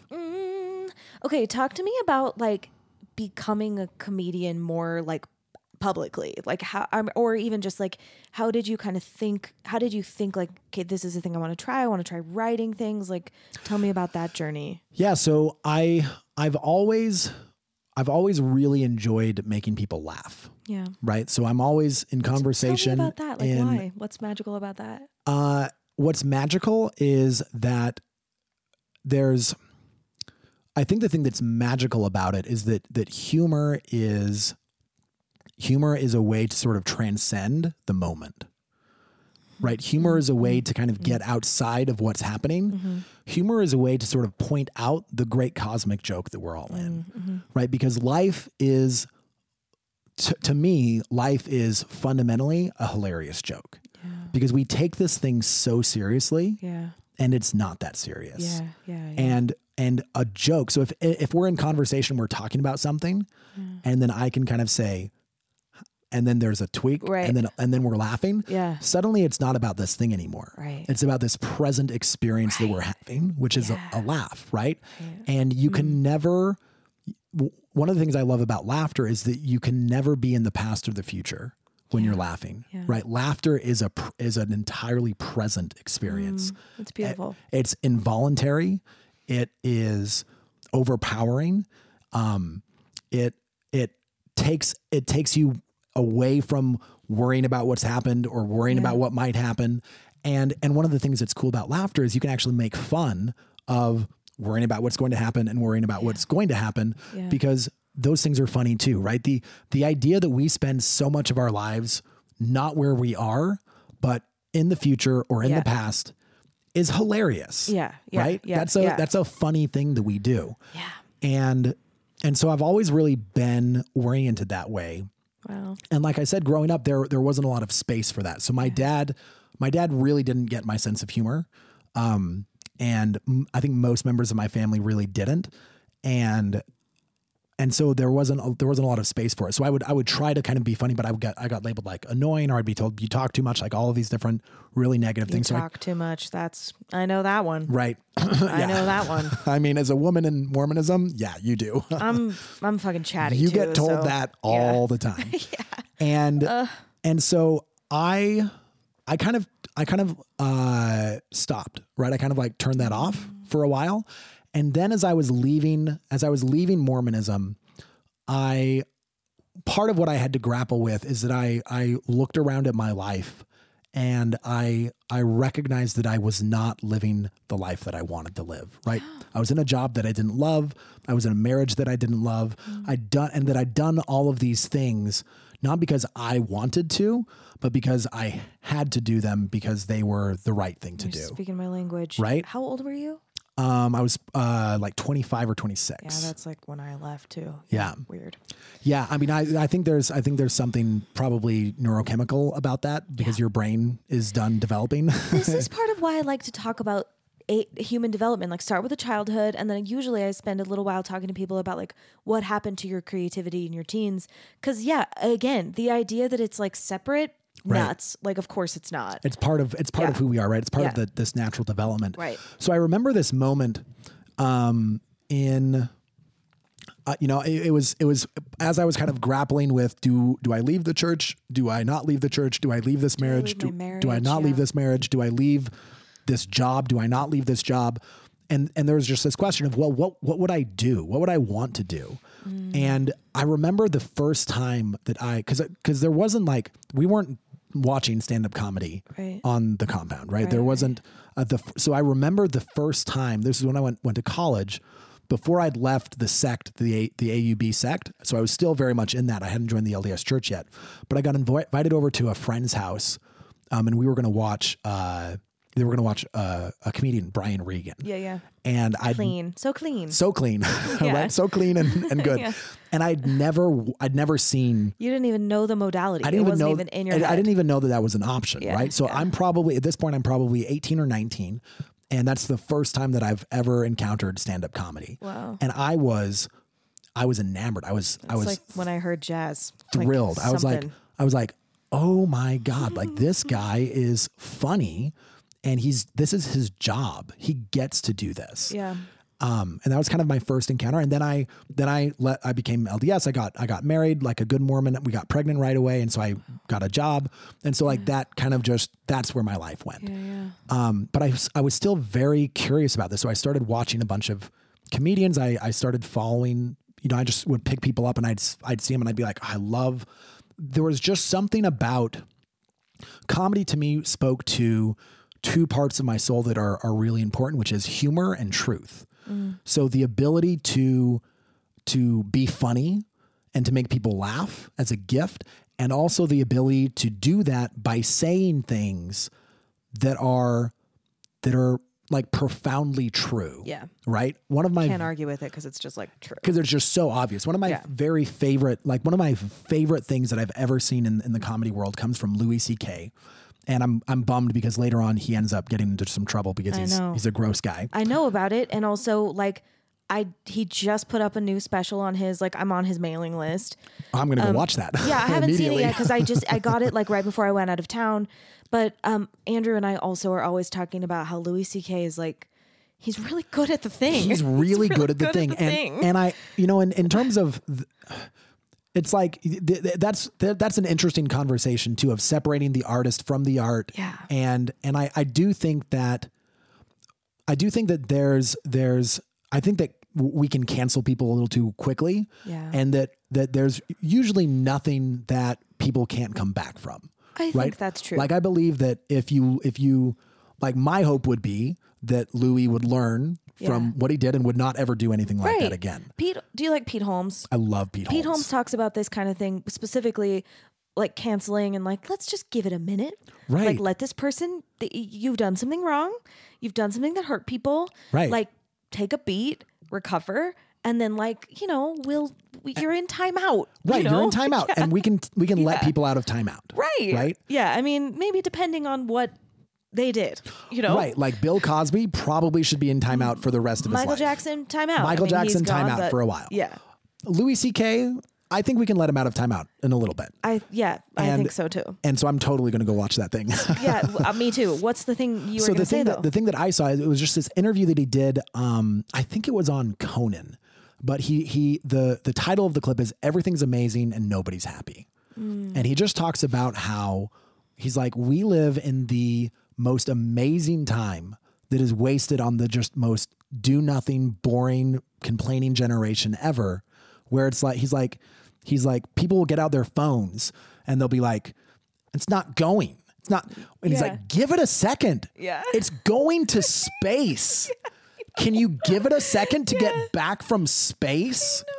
Right. And that that's bit, so funny. he has this bit, he continues and he talks about how people complain about going on airplanes. And I didn't go on an airplane until I was like 18. Yeah. And to this day, flying is one of my favorite things. Even those shitty parts that people love I love everything about flying. Cool. And part of that is because of this clip. Cause he says like, people love to complain about flights. And he's like, you're sitting in a chair in the sky. Yeah. And you're like, but the seat doesn't go back a lot. Yeah. Right? People like to talk about delays. But then it's like, look at the mountains below you. Look at where you are. You are a Greek god. Yeah. I went over the Rocky Mountains yesterday and had a window seat and was looking at like the valleys in the mountains that are just full of snow. Like to the brim. Like, I mean, maybe my perspective was just like wrong, but there were a couple spots where I was like, I think that snow is like 100 feet deep. Probably. Yeah. Right? That's probably really true. Deep. And like 100 years ago, you could not have done that. Never could have seen it. Not only could you not have seen that, going to the place where you went would have taken like a lifetime. Yeah. And he says that Dynamite. too. He's like, people like to talk about delays on flights. He's like, New York to LA in 5 hours. Yeah. That used to take 7 years. Yeah. And like half of you would die on the way. Right.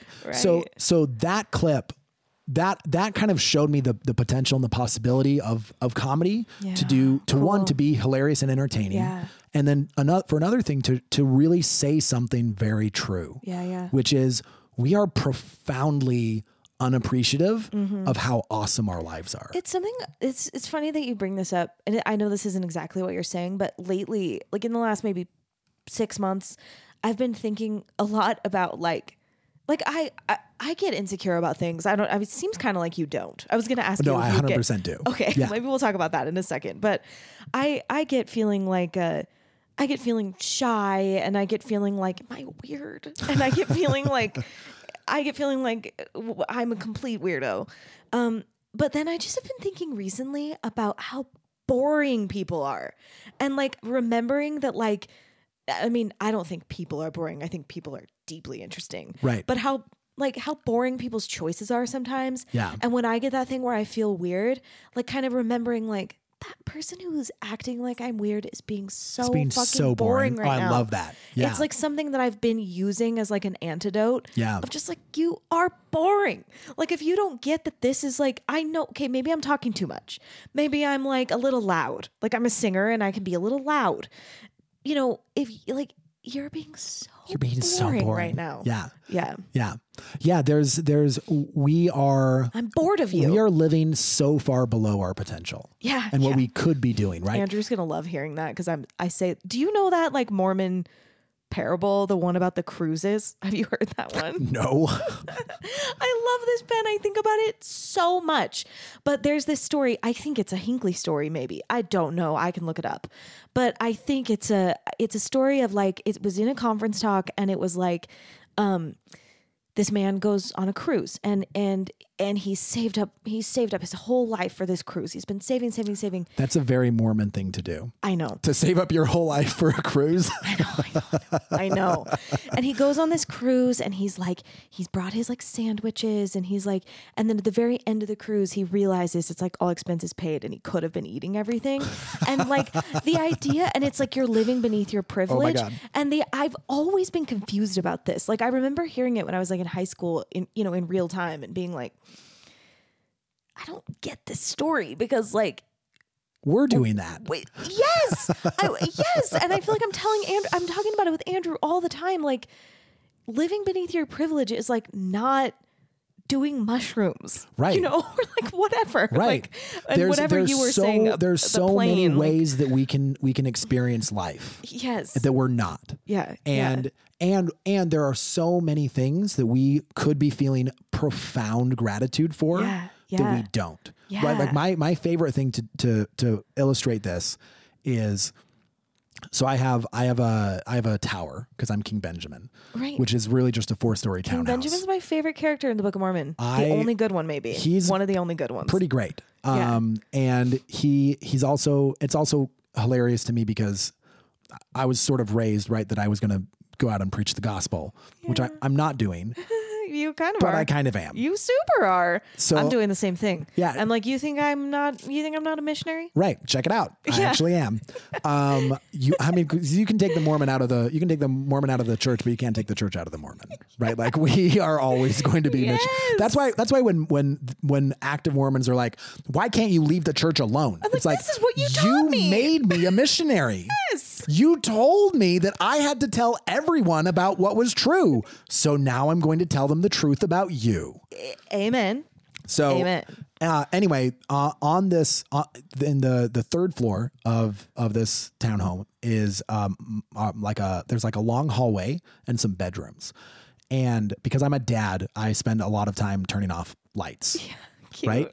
And so I was leaving I was like putting my daughter to bed and I was leaving. There's like on the one end of the hallway is her bedroom and then there's a light switch. And I was walking away and I realized the light was on. And then I was like, you know, I don't know if you do this, but sometimes like, cause I want to be efficient. Yeah. Sometimes if I have to go back and do something, I'm like, oh, why did I should have just done it there. We're the same in this way. Right. And so I was like, the light's on. I'm going to have to walk 3 steps backwards and turn off this light. Yeah. And then I pause and I realize that there's actually a light switch right there. Yeah. And then I look just up the hall by my bedroom door, which is like 3 feet in the other direction. There's another light switch. Yeah. And then I think about how I have electric light. Right. And I'm like, not only do I have an electric light bulb, which is magic. Yeah. Literally. But I have 3 different options. For turning off or on this electric. It's not like even just having that, even having an electric light that you had to climb a ladder to push a button would be magic. Right. Would be incredible. Right. And I just have to push a little button and I don't even have to walk to do it. I can just do it right where I am. Yeah. And that's what I mean when I say that like we don't realize how convenient and comfortable and awesome our lives are.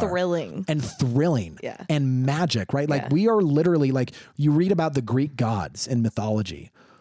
We are those people. Yeah. Right? Yeah. We move, we fly across the sky. We can have any information we want. Any information we want. We can turn on lights. We can have fire at our fingertips. Yeah. Right? We are literally the gods of previous ages. Yeah. But we're like, but I feel sad. Yeah. Like sometimes I get depressed. This is my insecurity, right? Sometimes I get depressed and then I look at where I am and I'm like, I'm sitting on my very comfortable couch, wrapped up in a very nice blanket, watching Netflix with the temperature controlled by a button. And I feel sad about my life. On the other hand, though, you need nature. Right. You know? On the other hand, you need nature to get out of that. Yeah. So kind of circling back to comedy, right? So what was it that sort of drove? So I watched that bit by Louis C.K. and I remember I was like sitting in the closet of I spent a lot of time in the closet. And I was kind of sitting there and just thinking about like, what could I do if I could do anything? And I was like, I would make people laugh. Like I would be a comedian. Mm-hmm. And I was living in St. George at the time. And I was just thinking about my life and I was like, there's no way that I could do that here because there's no comedy scene, right? There's no opportunity to I would have to practice. I would have to get out and actually try it. Yeah. And so I was like, okay, I'm going to move to Salt Lake. I'm going to move to Salt Lake because I know there's a comedy scene there and I can at least practice it. And so a couple of years later, we were able to move up to Salt Lake. We got a really great, I bought my tower.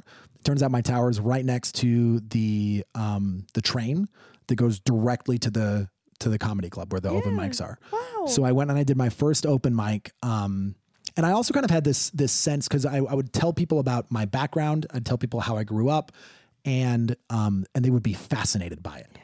And so I was and I was also kind of aware that there was this fascination with Mormonism in the broader culture, right? The Book of Mormon musical was coming out. Yeah. People were it was kind of becoming a big deal. Yeah. And I have the luxury of being kind of one of the more extreme Mormons. So that kind of immediately, what a sentence. Right. It actually works well in comedy, because what it does is it doesn't make me funny, but it makes me instantly memorable and interesting. So I can get up on stage and I can say, "Hi, I'm Ben Brown and I grew up on a Mormon polygamous compound," and I've got everyone's attention. Yeah. Right? That snap sounded really cool in the headphones. Sweet. That's going to be a nice little bonus. And so I decided, I was like, I'm just going to go do it. And so I went and I did an open mic in May of 2021. Wow. And I had, I practiced it. I had like a bunch of 3x5 cards. I had all these jokes that I'd had prepared, and I went up and I did it, and and it was great. I was funny. Yeah. I was getting laughs that I didn't anticipate getting. Yeah. And I got off the stage and I was like, I'm going to do this. Yeah. Like I'm going to actually give this a try. Yeah. And a couple months went by, and I met, through two mutual friends. So it's like one friend introduced me to another friend who introduced me to Mark. Okay. And I started working with Mark. And as soon as I went to meet Mark, he was like, we talked for like 5 minutes, and he was like, "Oh my God, you have a gold mine." And I was like, "Thank you." Yeah. And, so he came over to my house, and he helped me write kind of my first set. It was like 3 minutes. Wow. And I started doing. That's lovely. He helped you write. Yeah. Was it what you thought it would be, like writing a set?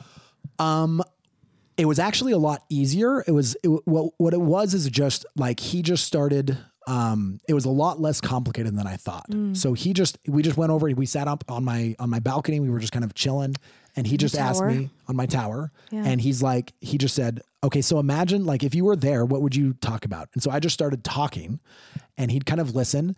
And then every once in a while I'd say something. He'd be like, "That's funny." And then he'd write that down. Wow. And then we just so we talked, and then we got kind of this structure, and then we just kind of played with it. And then I went and I opened for him in, the first time I opened for him was in, West Jordan, the place where I headlined. Yeah. And it was great.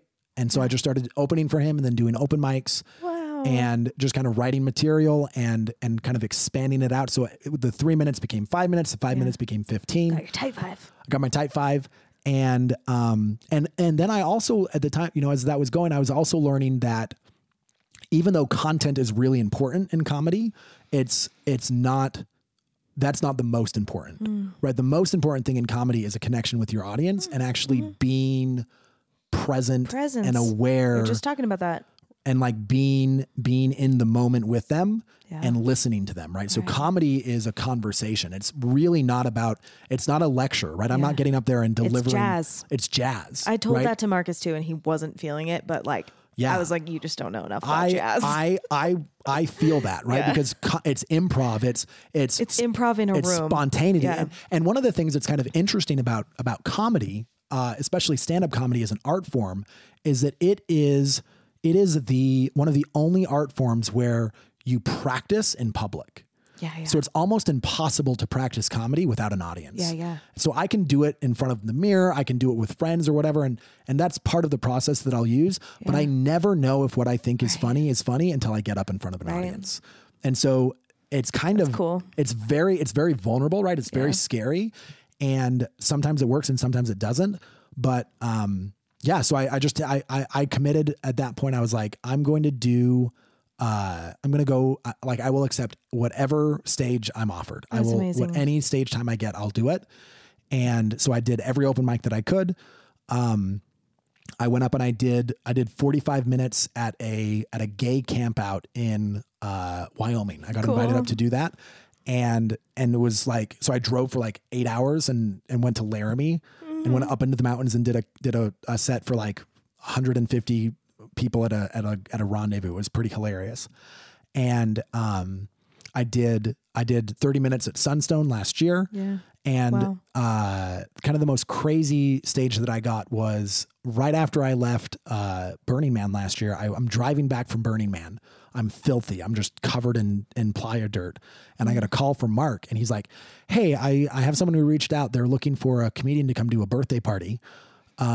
It's tonight. Oh my gosh. They'll pay you $250. Wow. And I was like, for how long do they want? I was like, they want 15 minutes. I was like, yeah, I'll do it.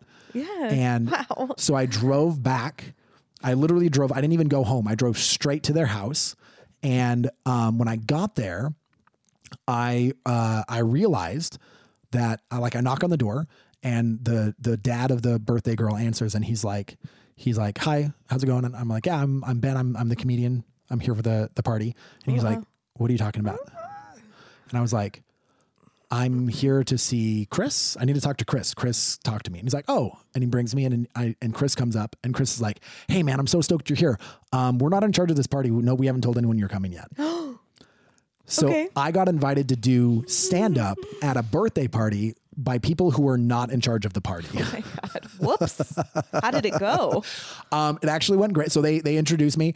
The birthday girl thought I was a stripper. Oh my God. Which gave me an idea for, I could be a comedian / stripper. That could be actually a service that I offer. Yeah. I'll go and I'll tell some jokes, and then at the end I'll go fusion. I love it. Just a mixed media. Nice mixed media fusion thing.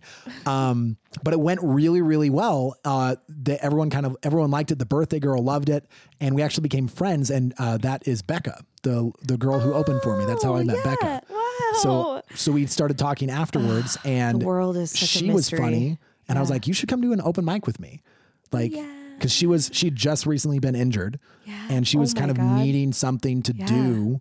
With and she was what she said was that she wanted to do something that made her feel scared again. And I was like, well, you should come to an open mic because it's scary as fuck. Yeah. And she did, and she crushed. That's brave. That's really cool. That's awesome. That's so cool. I love it. I love that story. I wanted to ask before, I just like to be able to see the waveform. I just want to make sure it's working. Make sure that we're recording. Yeah. I have to be able to see it.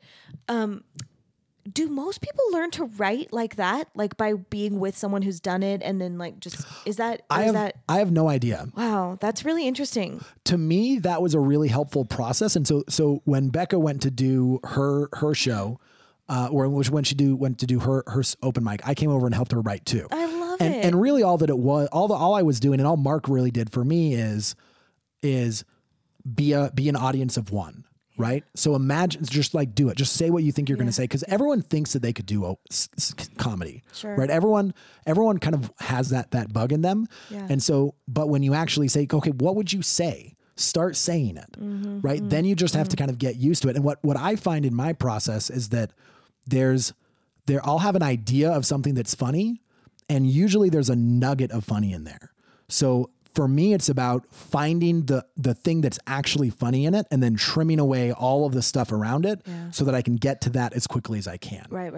Because we think that jokes need a lot of build up, exposition, and they usually don't. Wow, that's cool. Do you ever feel like impostery because of how you grew up? Like, do you ever feel like I can't be edgy and funny to this audience that doesn't have this? Like, do you ever get anything like that? I sometimes find, so I've definitely felt imposter syndrome. Yeah. And usually that's around feeling like I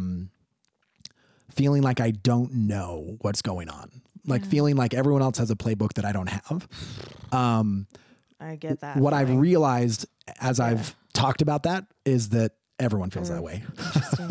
Yeah. Interesting. And which is part of the joke. Yeah. And part of what is tricky sometimes with comedy is that comedy relies a lot on referring to other things, and I just don't have a lot of that. You're missing a lot of so I'm missing a lot of context. So there are have you ever seen Marcus's musical show? Mm-hmm. So I saw it a few years ago. It's probably changed. That show he has tons of pop culture references in there, and I don't know any of them. Right. So I end up Googling a lot, and a lot of the songs that he plays, I know just from his show, not from somewhere else. And so sometimes I do feel a little bit That was one of the things that was really fun about the show that I did a couple of weeks ago is that you got your audience. I got my audience. Yeah. Right. And so when I'm talking to my audience, I know that I'm funny. Yeah. What I'm trying to find is the balance of, you know, as someone who knows a lot about Mormonism and with a broader audience that's not Mormon, but that is interested about Mormonism. Yeah. How do you? The thing that I want to kind of explore is how can I make learning about Mormonism entertaining and funny? Yeah. Right? Seems like it shouldn't be that hard. Which I think, I don't think is actually going to be that but hard. I don't know. Never tried it. What I've found is that it's a little bit different of it's not as snappy. It's a little more you have to it's sort of a weave of storytelling and then surprising people with comedy in it. Yeah.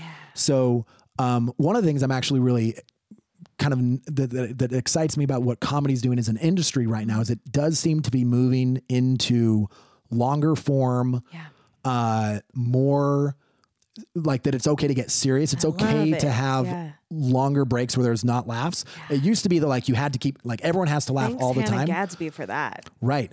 100%. Like she really kind of, she actually, her Nanette, it sort of showed, there's actually a space for this. Right. And it's been surprising to see how many comedians have followed her. Like Neil Brennan does this really great thing called Three Mics where he does like jokes and then he does storytelling and then he does like just things inside his head and it cycles through funny and also not funny. It's almost more like a one person show. It's a little more one person show. Yeah. And so I think that I have kind of this idea for Utah where I want to as I'm building out my time and building out my reputation, I want to start something that I want to call Mormon Comedy Church, which I want to do in Park City, which what I want it to be is just come learn about Mormonism from comedians and artists so that we can actually kind of tell the story about what Mormonism really is to people who are interested about it, who don't have a lot of context for it,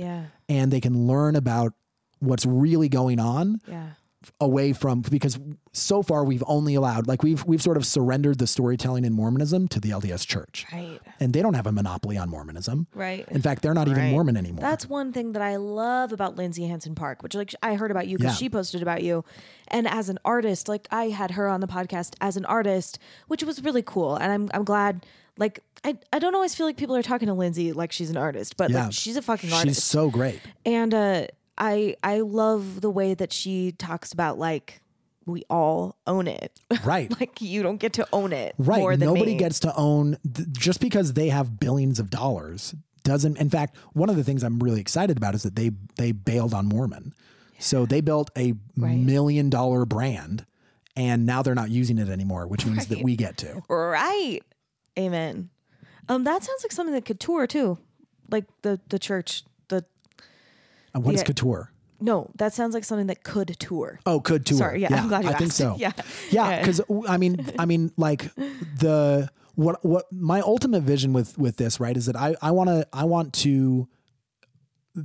Mormonism is fascinating to people. Yeah. And there are literally hundreds of millions of dollars being made in entertainment on Mormonism. Just think of the last year, right? Yeah. Documentaries, TV shows. Under the Banner of Heaven. Under the Banner of Heaven. Yeah. Murder Among Mormons, like all of these different shows. That Mark Hoffman thing that wasn't that long ago. Oh wait, is that Murder Among? That's Mormons? Murder Among Mormons. Yeah. Oh yeah. The Book of Mormon musical made $500 million. Well, it's fascinating. It's fascinating, right? It's fascinating. And so, and a lot of the stuff that's the most fascinating, no one's even really talked about yet. Nobody's even talking about it, right? Yeah. Like the magic stuff, like like seer stones and all of that fun stuff. So, my ultimate vision is that because there's also a lot of trauma in our community. I liked that you said that in your set of like, don't get it twisted. Like this is trauma. This is traumatic, right? And so what I would love to do is to marry those things, right? To be able, because all of this hundreds of millions of dollars is being made on the backs of Mormon storytelling, and none of that is going to victims. Yeah. And so my ultimate vision is an organization that does that tells the stories, that does it in a fun and entertaining and hilarious way, and then partners with organizations that are helping victims. Are you thinking as an artist about other media? Like, are you thinking about writing for TV, or are you thinking about writing books? Yeah. So I've been working on a memoir off and on for several years. Amazing. And right now, I mean, I've got like an outline and a couple of chapters. So if you know anyone who, I know a lot of writers who can connect me to an agent, that's what I need right now. Well, there is like the Utah Writers. I can't remember the name of it, but I know the president of it. I've interviewed him. I could connect you with him. I would love that. I would love that introduction. Yeah. I actually have I want to do a TV show. Cool. Because I want to do, you've seen the Leah Remini Scientology show. Mm-hmm. I want to do that to Mormonism. You should. And we fucking need it. We fucking need it because that Scientology thing went gangbusters, and Scientology doesn't hold a torch to Mormonism. Mormonism is the most dominant, powerful cult in the world. I totally agree. It is. I mean, if you think about the holdings, right? It's worth hundreds of billions of dollars. If people knew how much money and how much influence, they would be horrified, right? And the structure of it, right, is a corporation soul, meaning that it's owned and controlled by one person, which means that the richest man in the world isn't Elon Musk or Jeff Bezos. It's Russell Nelson. Which is gross because he's a zombie. He's so scary. Right? He's so scary. He looks like the Emperor from Star Wars. He totally does. Yeah, I always think it. I always like picture him with like a cloak on. And I'm like, ooh. Yeah, so I'm in the middle of drafting like a proposal for. I connected with this lady who I think can connect me to the people who run Netflix, and I want to send them a proposal with this actually is part of the comedy thing, right? Filming this gets me some legitimacy as a comedian. I knew you had a plan. Ben. And then I can go there and I can say, hey, I want to do some comedy specials for you, and I want to do a show for you. I want to call it Mormonism Unveiled 2.0. Yeah. And I want to do an expose, but an expose that does a couple of things. I want to tie it to comedy. So I'm thinking like a Seinfeld kind of thing where every episode begins with some stand up about something interesting and funny. And then it just explores all of the different crazy parts of Mormonism. It interviews people. It lets victims tell their stories. I would love to get, some of the big movers and shakers in the world, like the Kate Kellys, the John DeLynns, like get them interviewed and on there, but just do like what I haven't seen yet is a total thorough expose and takedown of Mormonism. Amen. In the way that Leah Remini did with Scientology. Yeah. And it is ripe for that. Yeah. And I think it's especially ripe for that from someone like me because I've seen all of the sides. You've seen both. Yeah, I've seen, right. Because I've come you're through. An artist. And I'm an artist. And you're smart. I'm smart. I'm funny. You started running businesses when you were a tiny baby. Right. Like you know how to hustle. Right. Like it's shitty that you know how to hustle as well as you do, but it's also like, but it's also kind of nice. Yeah. And I think the other thing that I would like to do with it is that it's not like that. I've also done enough work where it's not like, I feel like I've healed most of that. Yeah. And so I can come at it from a place of integrity. You are a prophet. I really am. I love it. And what I want to do with that, right, is hold them accountable. Yeah. Right? Because the reality of the situation here in Utah is that this church dominates our politics. Yeah. It controls a state. It owns the government. I said that to my friends in Kansas City because they were asking me about Mesa, where I grew up. And I was like, it's real Mormon there. Like the Mormons settled Mesa, Arizona. Like it's a thing we forget. And they were like, oh, so. And I was like, but it's not as bad as Utah because it doesn't own the government. Right. I mean, Mormonism owns the Arizona government a little bit. But it owns the Utah government. It owns the Utah government outright. 100%. Yeah. And the thing too is that there's so much silence. Yeah. Right. It is because it has played a narrative of we are persecuted. Don't be mean to us. Yeah. Mormon is a racial slur. Yeah. Which is bullshit. Yeah. It's really, and because they've tried to play this thing like we're nice, we're kind, like we're so polite and everything. I think that most people and because most people out in the world are decent people. And so they don't want to make fun of people's religion. They don't want to talk mean about people. And so it needs there needs to be an opportunity for someone and groups of people really on the inside to come out and say, hey, this is how Mormonism impacted my life, right? I was labor trafficked because of Mormonism. Right. I can draw a direct line to Joseph Smith lying about being a prophet and having revelation to me working in a bakery at age 8. Yeah. It's not abstract. It's not abstract. That's direct causation. Yeah. Yeah. And there are thousands of people who can attribute real trauma to the things that happened to them in Mormonism. Yeah. And we're being nice to this organization. Yes. Bullshit. Could not agree more. They are harming people. Yeah. They still are. Yeah. Right. I don't know. If you probably caught this, but like that article in Associated Press, like 6 months ago, where they're actively covering up sex abuse scandals. Oh right? yeah. Well, I taught at BYU and I saw some shit there. Right. You know, like I saw some shit in my faculty meetings. Like I mean, I had students who were suicidal, who were worried about getting kicked out of school. I mean, it's happening all over the place. I got fired. You know, like, I mean, my bishop, I was already leaving. I was like, I don't have a testimony. I can't I don't want to be here anymore. Like, I can't be at BYU anymore. Like, I was in the parking lot trying not to have a panic attack every time before. I mean, I didn't want to be there, but my students needed me. Right. You know, some of them, I mean, I was in the performing arts. A lot of my students were gay, you know, a lot of them. And my bishop called me on the phone and he was like, I'm going to remove your ecclesiastical endorsement. And I was like, fine. Like, I was like, I'm leaving. I already resigned. This is my last semester. And he was like, well, I want to get you out now. And I was like, listen, all that's going to do is like really screw over my students. Right. And he said to me, I have a responsibility to protect the students of BYU from people like you. Oh my God. That happened to me. See? And then that was traumatizing for me because I'm good at my job. Of course. And it's abusive. Yeah. It's what we don't understand is that Mormonism is a narcissistic abuser. Yeah. Right. It textbook. All of the trappings.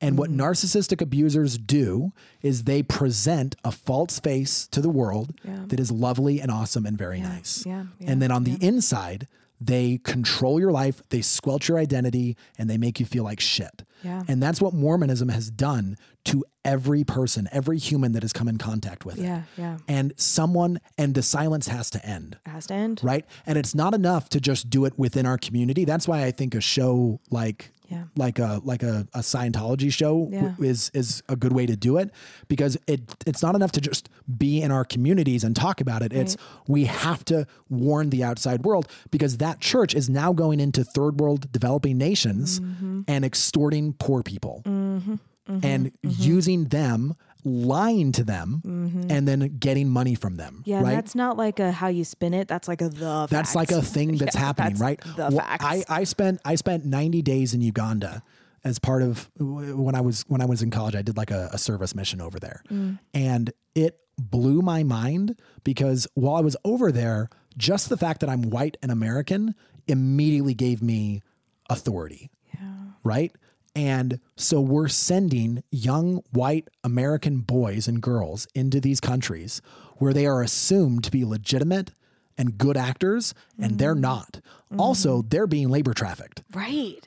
Like a mission is the textbook definition of labor trafficking. Right. And so it's like all of this entire organization is corrupt from top to bottom. Yeah. And it hurts. It hurts. I don't like it. I'm going to be a little creative and try and make something that makes them feel sad. I'm trying to do it too. Yeah.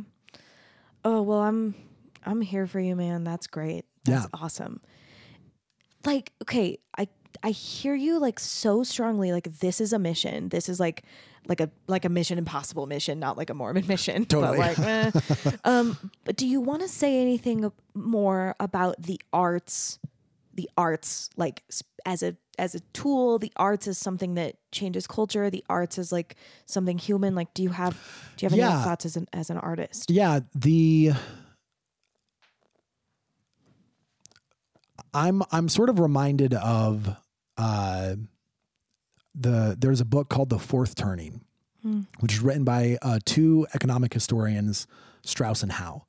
And they track cycles of history driven by generations. Wow. And one of the things that they talk about is that history sort of moves in repeating patterns. And that the pattern that we're in right now is what's called the crisis, where everything kind of breaks. And what happens after the crisis is the last time this happened, by the way, was like 1929 to 1945. And if you think about what was happening at that point, that's basically what we're doing right now. Yeah. That's the phase that we're in right now. And it started really probably 2001. It'll probably end in the next, 7 years or so. And after that, there's a rebuilding. And one of the things that I really love about that framework, that book, is there's a great interview on Tony Robbins' YouTube where he interviews the I think Howe from the book.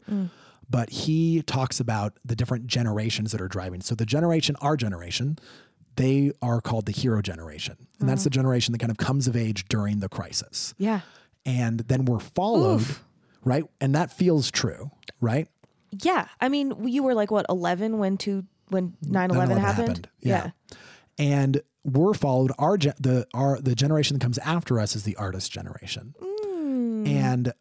And when I look at the people who are coming up under me, what I see is a bunch of artists. And so to me, I think the last thought that I have about art and artists and the purpose of it is that it is not a casual thing. Yeah. Right? It's not frivolous. It's not frivolous. It's actually the highest expression of humanity. Yeah. And that especially now in the world that we live in a broken world. Yeah. It's not broken in the same way that Mormonism said it was, right? Mormonism said it was broken because people like to drink and have sex. Yeah. That's not true. Right. The world is broken because we broke it, because we raped the earth, because we oppressed people, and because we made people machines. We made people machines. All of these different ways where capitalism was not great for us, right? And so the only way that we're going to fix that is by creating, is by being artists. And one of the things that I think really gives me hope is when I look at the world right now, I can't think of a more interesting canvas to paint on. Yeah. Because we are in such a magical time. There's so many possibilities, there's so many opportunities. Yeah. There's so much available to us to create and to move. And so I think the final thought that I really have around art is that there's never been a time when it's been more important. There's never been a time where it's been more important to tap into your innate creativity and your radical self-expression. Amen. Amen, Ben. Yeah. I love it. I could not agree more. I feel the same way. And I do. Sometimes I start getting feeling like a little silly, a little sheepish about it because I'm my family is alive and well in its toxicity. Yeah. And and my family is very capitalist, and it's very, and like I have a master's degree. I have like pretty good earning potential. And I just have to remind myself every day, this isn't the choice. Like I don't have to make this choice. This isn't the rubric I want to live in. And, to people who are raised differently, it might be like, oh, whatever. But like for me, it is like radical. Right. And I have to remember, like, I don't know. These things are so important. And it's not like a righteousness, like virtue, whatever. It's just for me, like, and for anyone who wants to, right? For anyone who like wants to move the world in that way, I'm like, let's do it. Let's do it. And we need you. Yes. Right. We need everyone to find that part of themselves that wants to express and then to boldly express it. Amen. Because we can't rebuild this world without that. Do you have advice for like artists? Yeah. I would say, whatever the thing is that you're scared of expressing, express. Mm-hmm, mm-hmm. Whatever is the thing that you think you'll be made fun of, whatever is the thing that you think you'll be made wrong for, whatever is the part of you that feels like so tender and so special that you couldn't ever show it, show us that. Yeah. And do it boldly and do it bravely. Fierce. And be willing to do it imperfectly. Be willing to do 1,000 shitty first drafts, because I guarantee you will, right? You actually have, like I was talking to this kid. His mom reached out to me after the show, and she was like, "Hey, I've got a son. He really wants to be a comedian. He's 16. Could you just have a conversation with him?" Yeah. And so I went and met him for coffee. We had a really lovely conversation, and it was pretty funny. And I told him that he has, 10,000 hours of shitty comedy in him. Yeah. Yeah. Yeah. And everyone does. You have 10,000 hours of shitty songwriting in you. Yeah. You have 10,000 hours of shitty art in you. Mm-hmm. The only way to move through that is to get it out of you. Amen. And so don't wait until you're good to express. Yeah. It's the act of expression that makes you good. Couldn't agree more. I mean, as a person who teaches songwriting at a university, like that's the gospel truth. Yeah. Yeah. It's and it's not to say there isn't craft and there aren't things to work on, but it's like you can't skip that step. Right. The most important thing to do is to do the work. Yeah. And if you do the work, you'll get good at it. Mm-hmm, mm-hmm. And it'll happen actually faster than you think. Right. Right? Because you'll do it and eventually you'll get tired of sucking. Yeah. Your brain will get tired of sucking and you'll do something brilliant. And then you'll be like, oh, that's what it is. Right. And the process is so beautiful too. Like the process of being bad at something, getting better at something, it teaches you extra lessons that like you could not get from the outside in. Right. Yeah. Anything else? And anything else that needs to be said? Oh, you go ahead. You were going to say something. I think just the last thought on that is you cannot think your way to good art. Right. You can only act your way to good art. Yeah. You got to make the art. You got to make the art. You got to work the muscles. Yeah. Yeah. Amen. Amen. So unless there's anything else you want to talk about, I have two little questions I like to throw to people at the end, but perfect. Do you feel like there's anything unsaid? The only other thing that I'll say is, if you want to follow me. Oh, that's one of the little questions. Oh, great. Then we'll go there. Okay. Yeah, I like how I think it's Pete Holmes that he's like, what's the yoga pose that's left in your body? Like at the end of his podcast, he's like, I like that. Yeah. He's like, cause sometimes at the end of yoga class, they'll be like, what do you feel? And it's like, do you feel like you need to do? And just like, is there something else that like needs to be expressed like in this conversation? It doesn't have to be, but I always like to give people the opportunity. I think we've sort of alluded to this, but I just want to maybe put like a really nice bow on it. And It's that, the thing that Mormonism, the reason that Mormonism is evil in my view. Yeah. And I use that word very intentionally. I'm with you. The reason that Mormonism is evil is that it tells the individual that they are bad. Yeah. And that their natural self-expression is sinful. Right. And that is tragic because the universe is making all of these humans for us. Yeah. And it's making them for us because we need them. Right. And so we actually need these individuals. We need them in all of their queer, weird, stupid, crazy, beautiful glory. And so the most important thing that anyone listening to what I would say to you is just be yourself. Just whatever it is that's inside of you is good. Yeah. There's nothing bad in you. Yeah. There's only goodness. And express that, live that, trust that, be that. And if you do, you will find your people, you'll find your purpose, and you'll find the expression that the world needs from you right now. Yeah. And we desperately need all of you. Like we are in the largest crisis in human history, and we desperately need all humans on board. Yeah, that was a nice bow. That was a beautiful bow. Thanks, Ben. I practiced that. Okay, my little questions are, on this day, what's your dream collaboration? So you told us about your project, but my dream collaboration right now would be a documentary filmmaker. Like I would love Erin Lee Carr. Listen, do whatever you want, but she's the one who did the documentary on like the Olympic Larry Nassar, who was like abusing all those girls.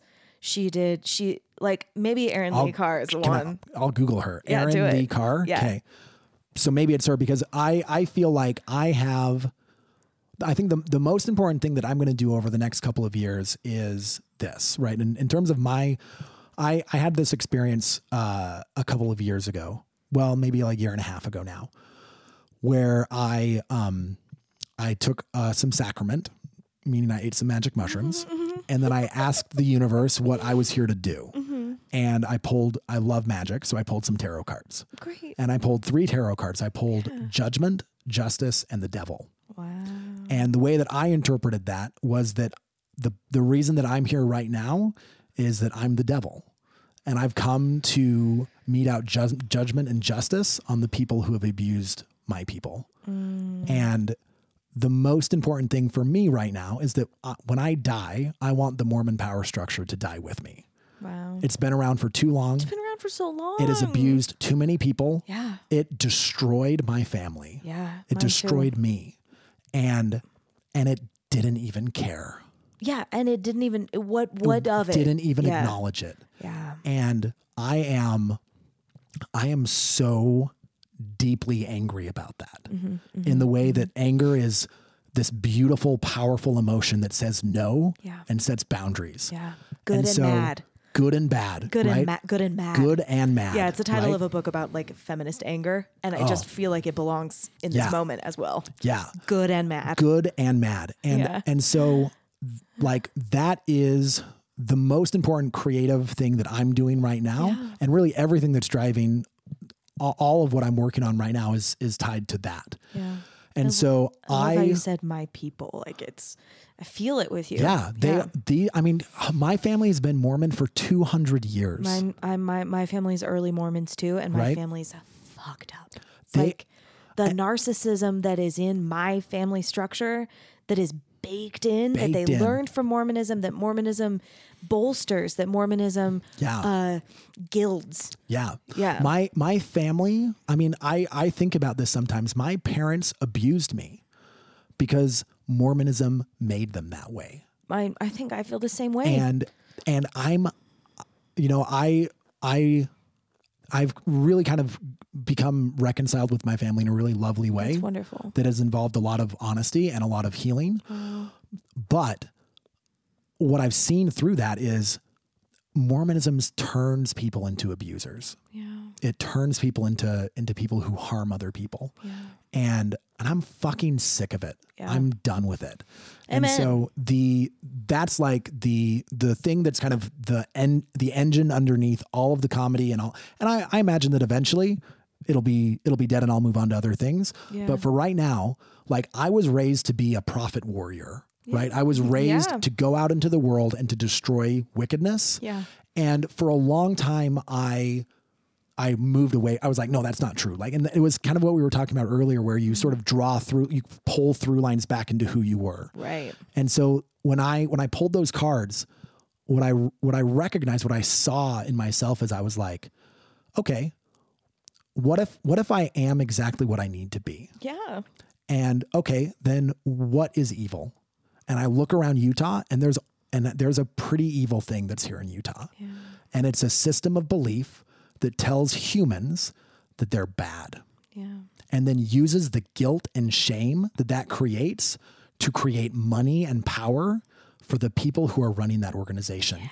That is so evil. It's bad. That makes me that fills me with a rage that goes back to like my primordial ancestors, right? Yeah. Generations, hundreds of thousands of warriors and cavemen are in my blood, and they are livid with anger about what that organization has done to innocent people. Yeah. So fuck them. Fuck them. Fuck them. Amen. So I really need a documentary filmmaker on my team. Listen, I just think if you gave that pitch to Erin Lee Carr, she'd be like, hell yeah. And it would be like the most popular thing on HBO for 4 years. Sweet. Cool. I have no idea who she is, so I'm going to Google her right after this. Yeah, you're going to Google her and you're going to be like, Emily was right. Yes. I mean, listen, if it's wrong, I trust you. You do your thing. The thing is I would love the idea of working with a woman sounds really cool. Yeah. Because I would want to have I want to have that balance, right? I want to have, because I've got a lot of healthy, angry, masculine energy in me. And I want to balance that out with just a powerful woman who can. I'm like thrilled at the idea that this could happen. Yeah, I am too. Woo! So that's my dream collaboration. I love it. And then finally, tell everybody where to find your work. So where you can find my work is I'm on TikTok, Instagram, and YouTube at The Fresh King Benjamin. The Fresh King Benjamin. I just got my first my filming back from the show that I did. Oh, good. I'm going to post that to YouTube. Some of those woos in that are mine. Some of them, I actually remember them very distinctly. I'm a singer, so I give good woos. Yeah, it was on pitch. It was perfect pitch. It was solid.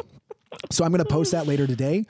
And it's that's going to be part of the pitch, right?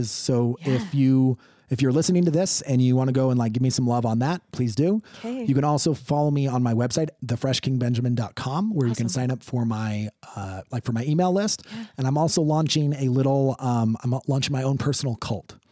So for $6.66 a month, you can join my cult. A fan cult, which is all about actually helping people recover from Mormonism.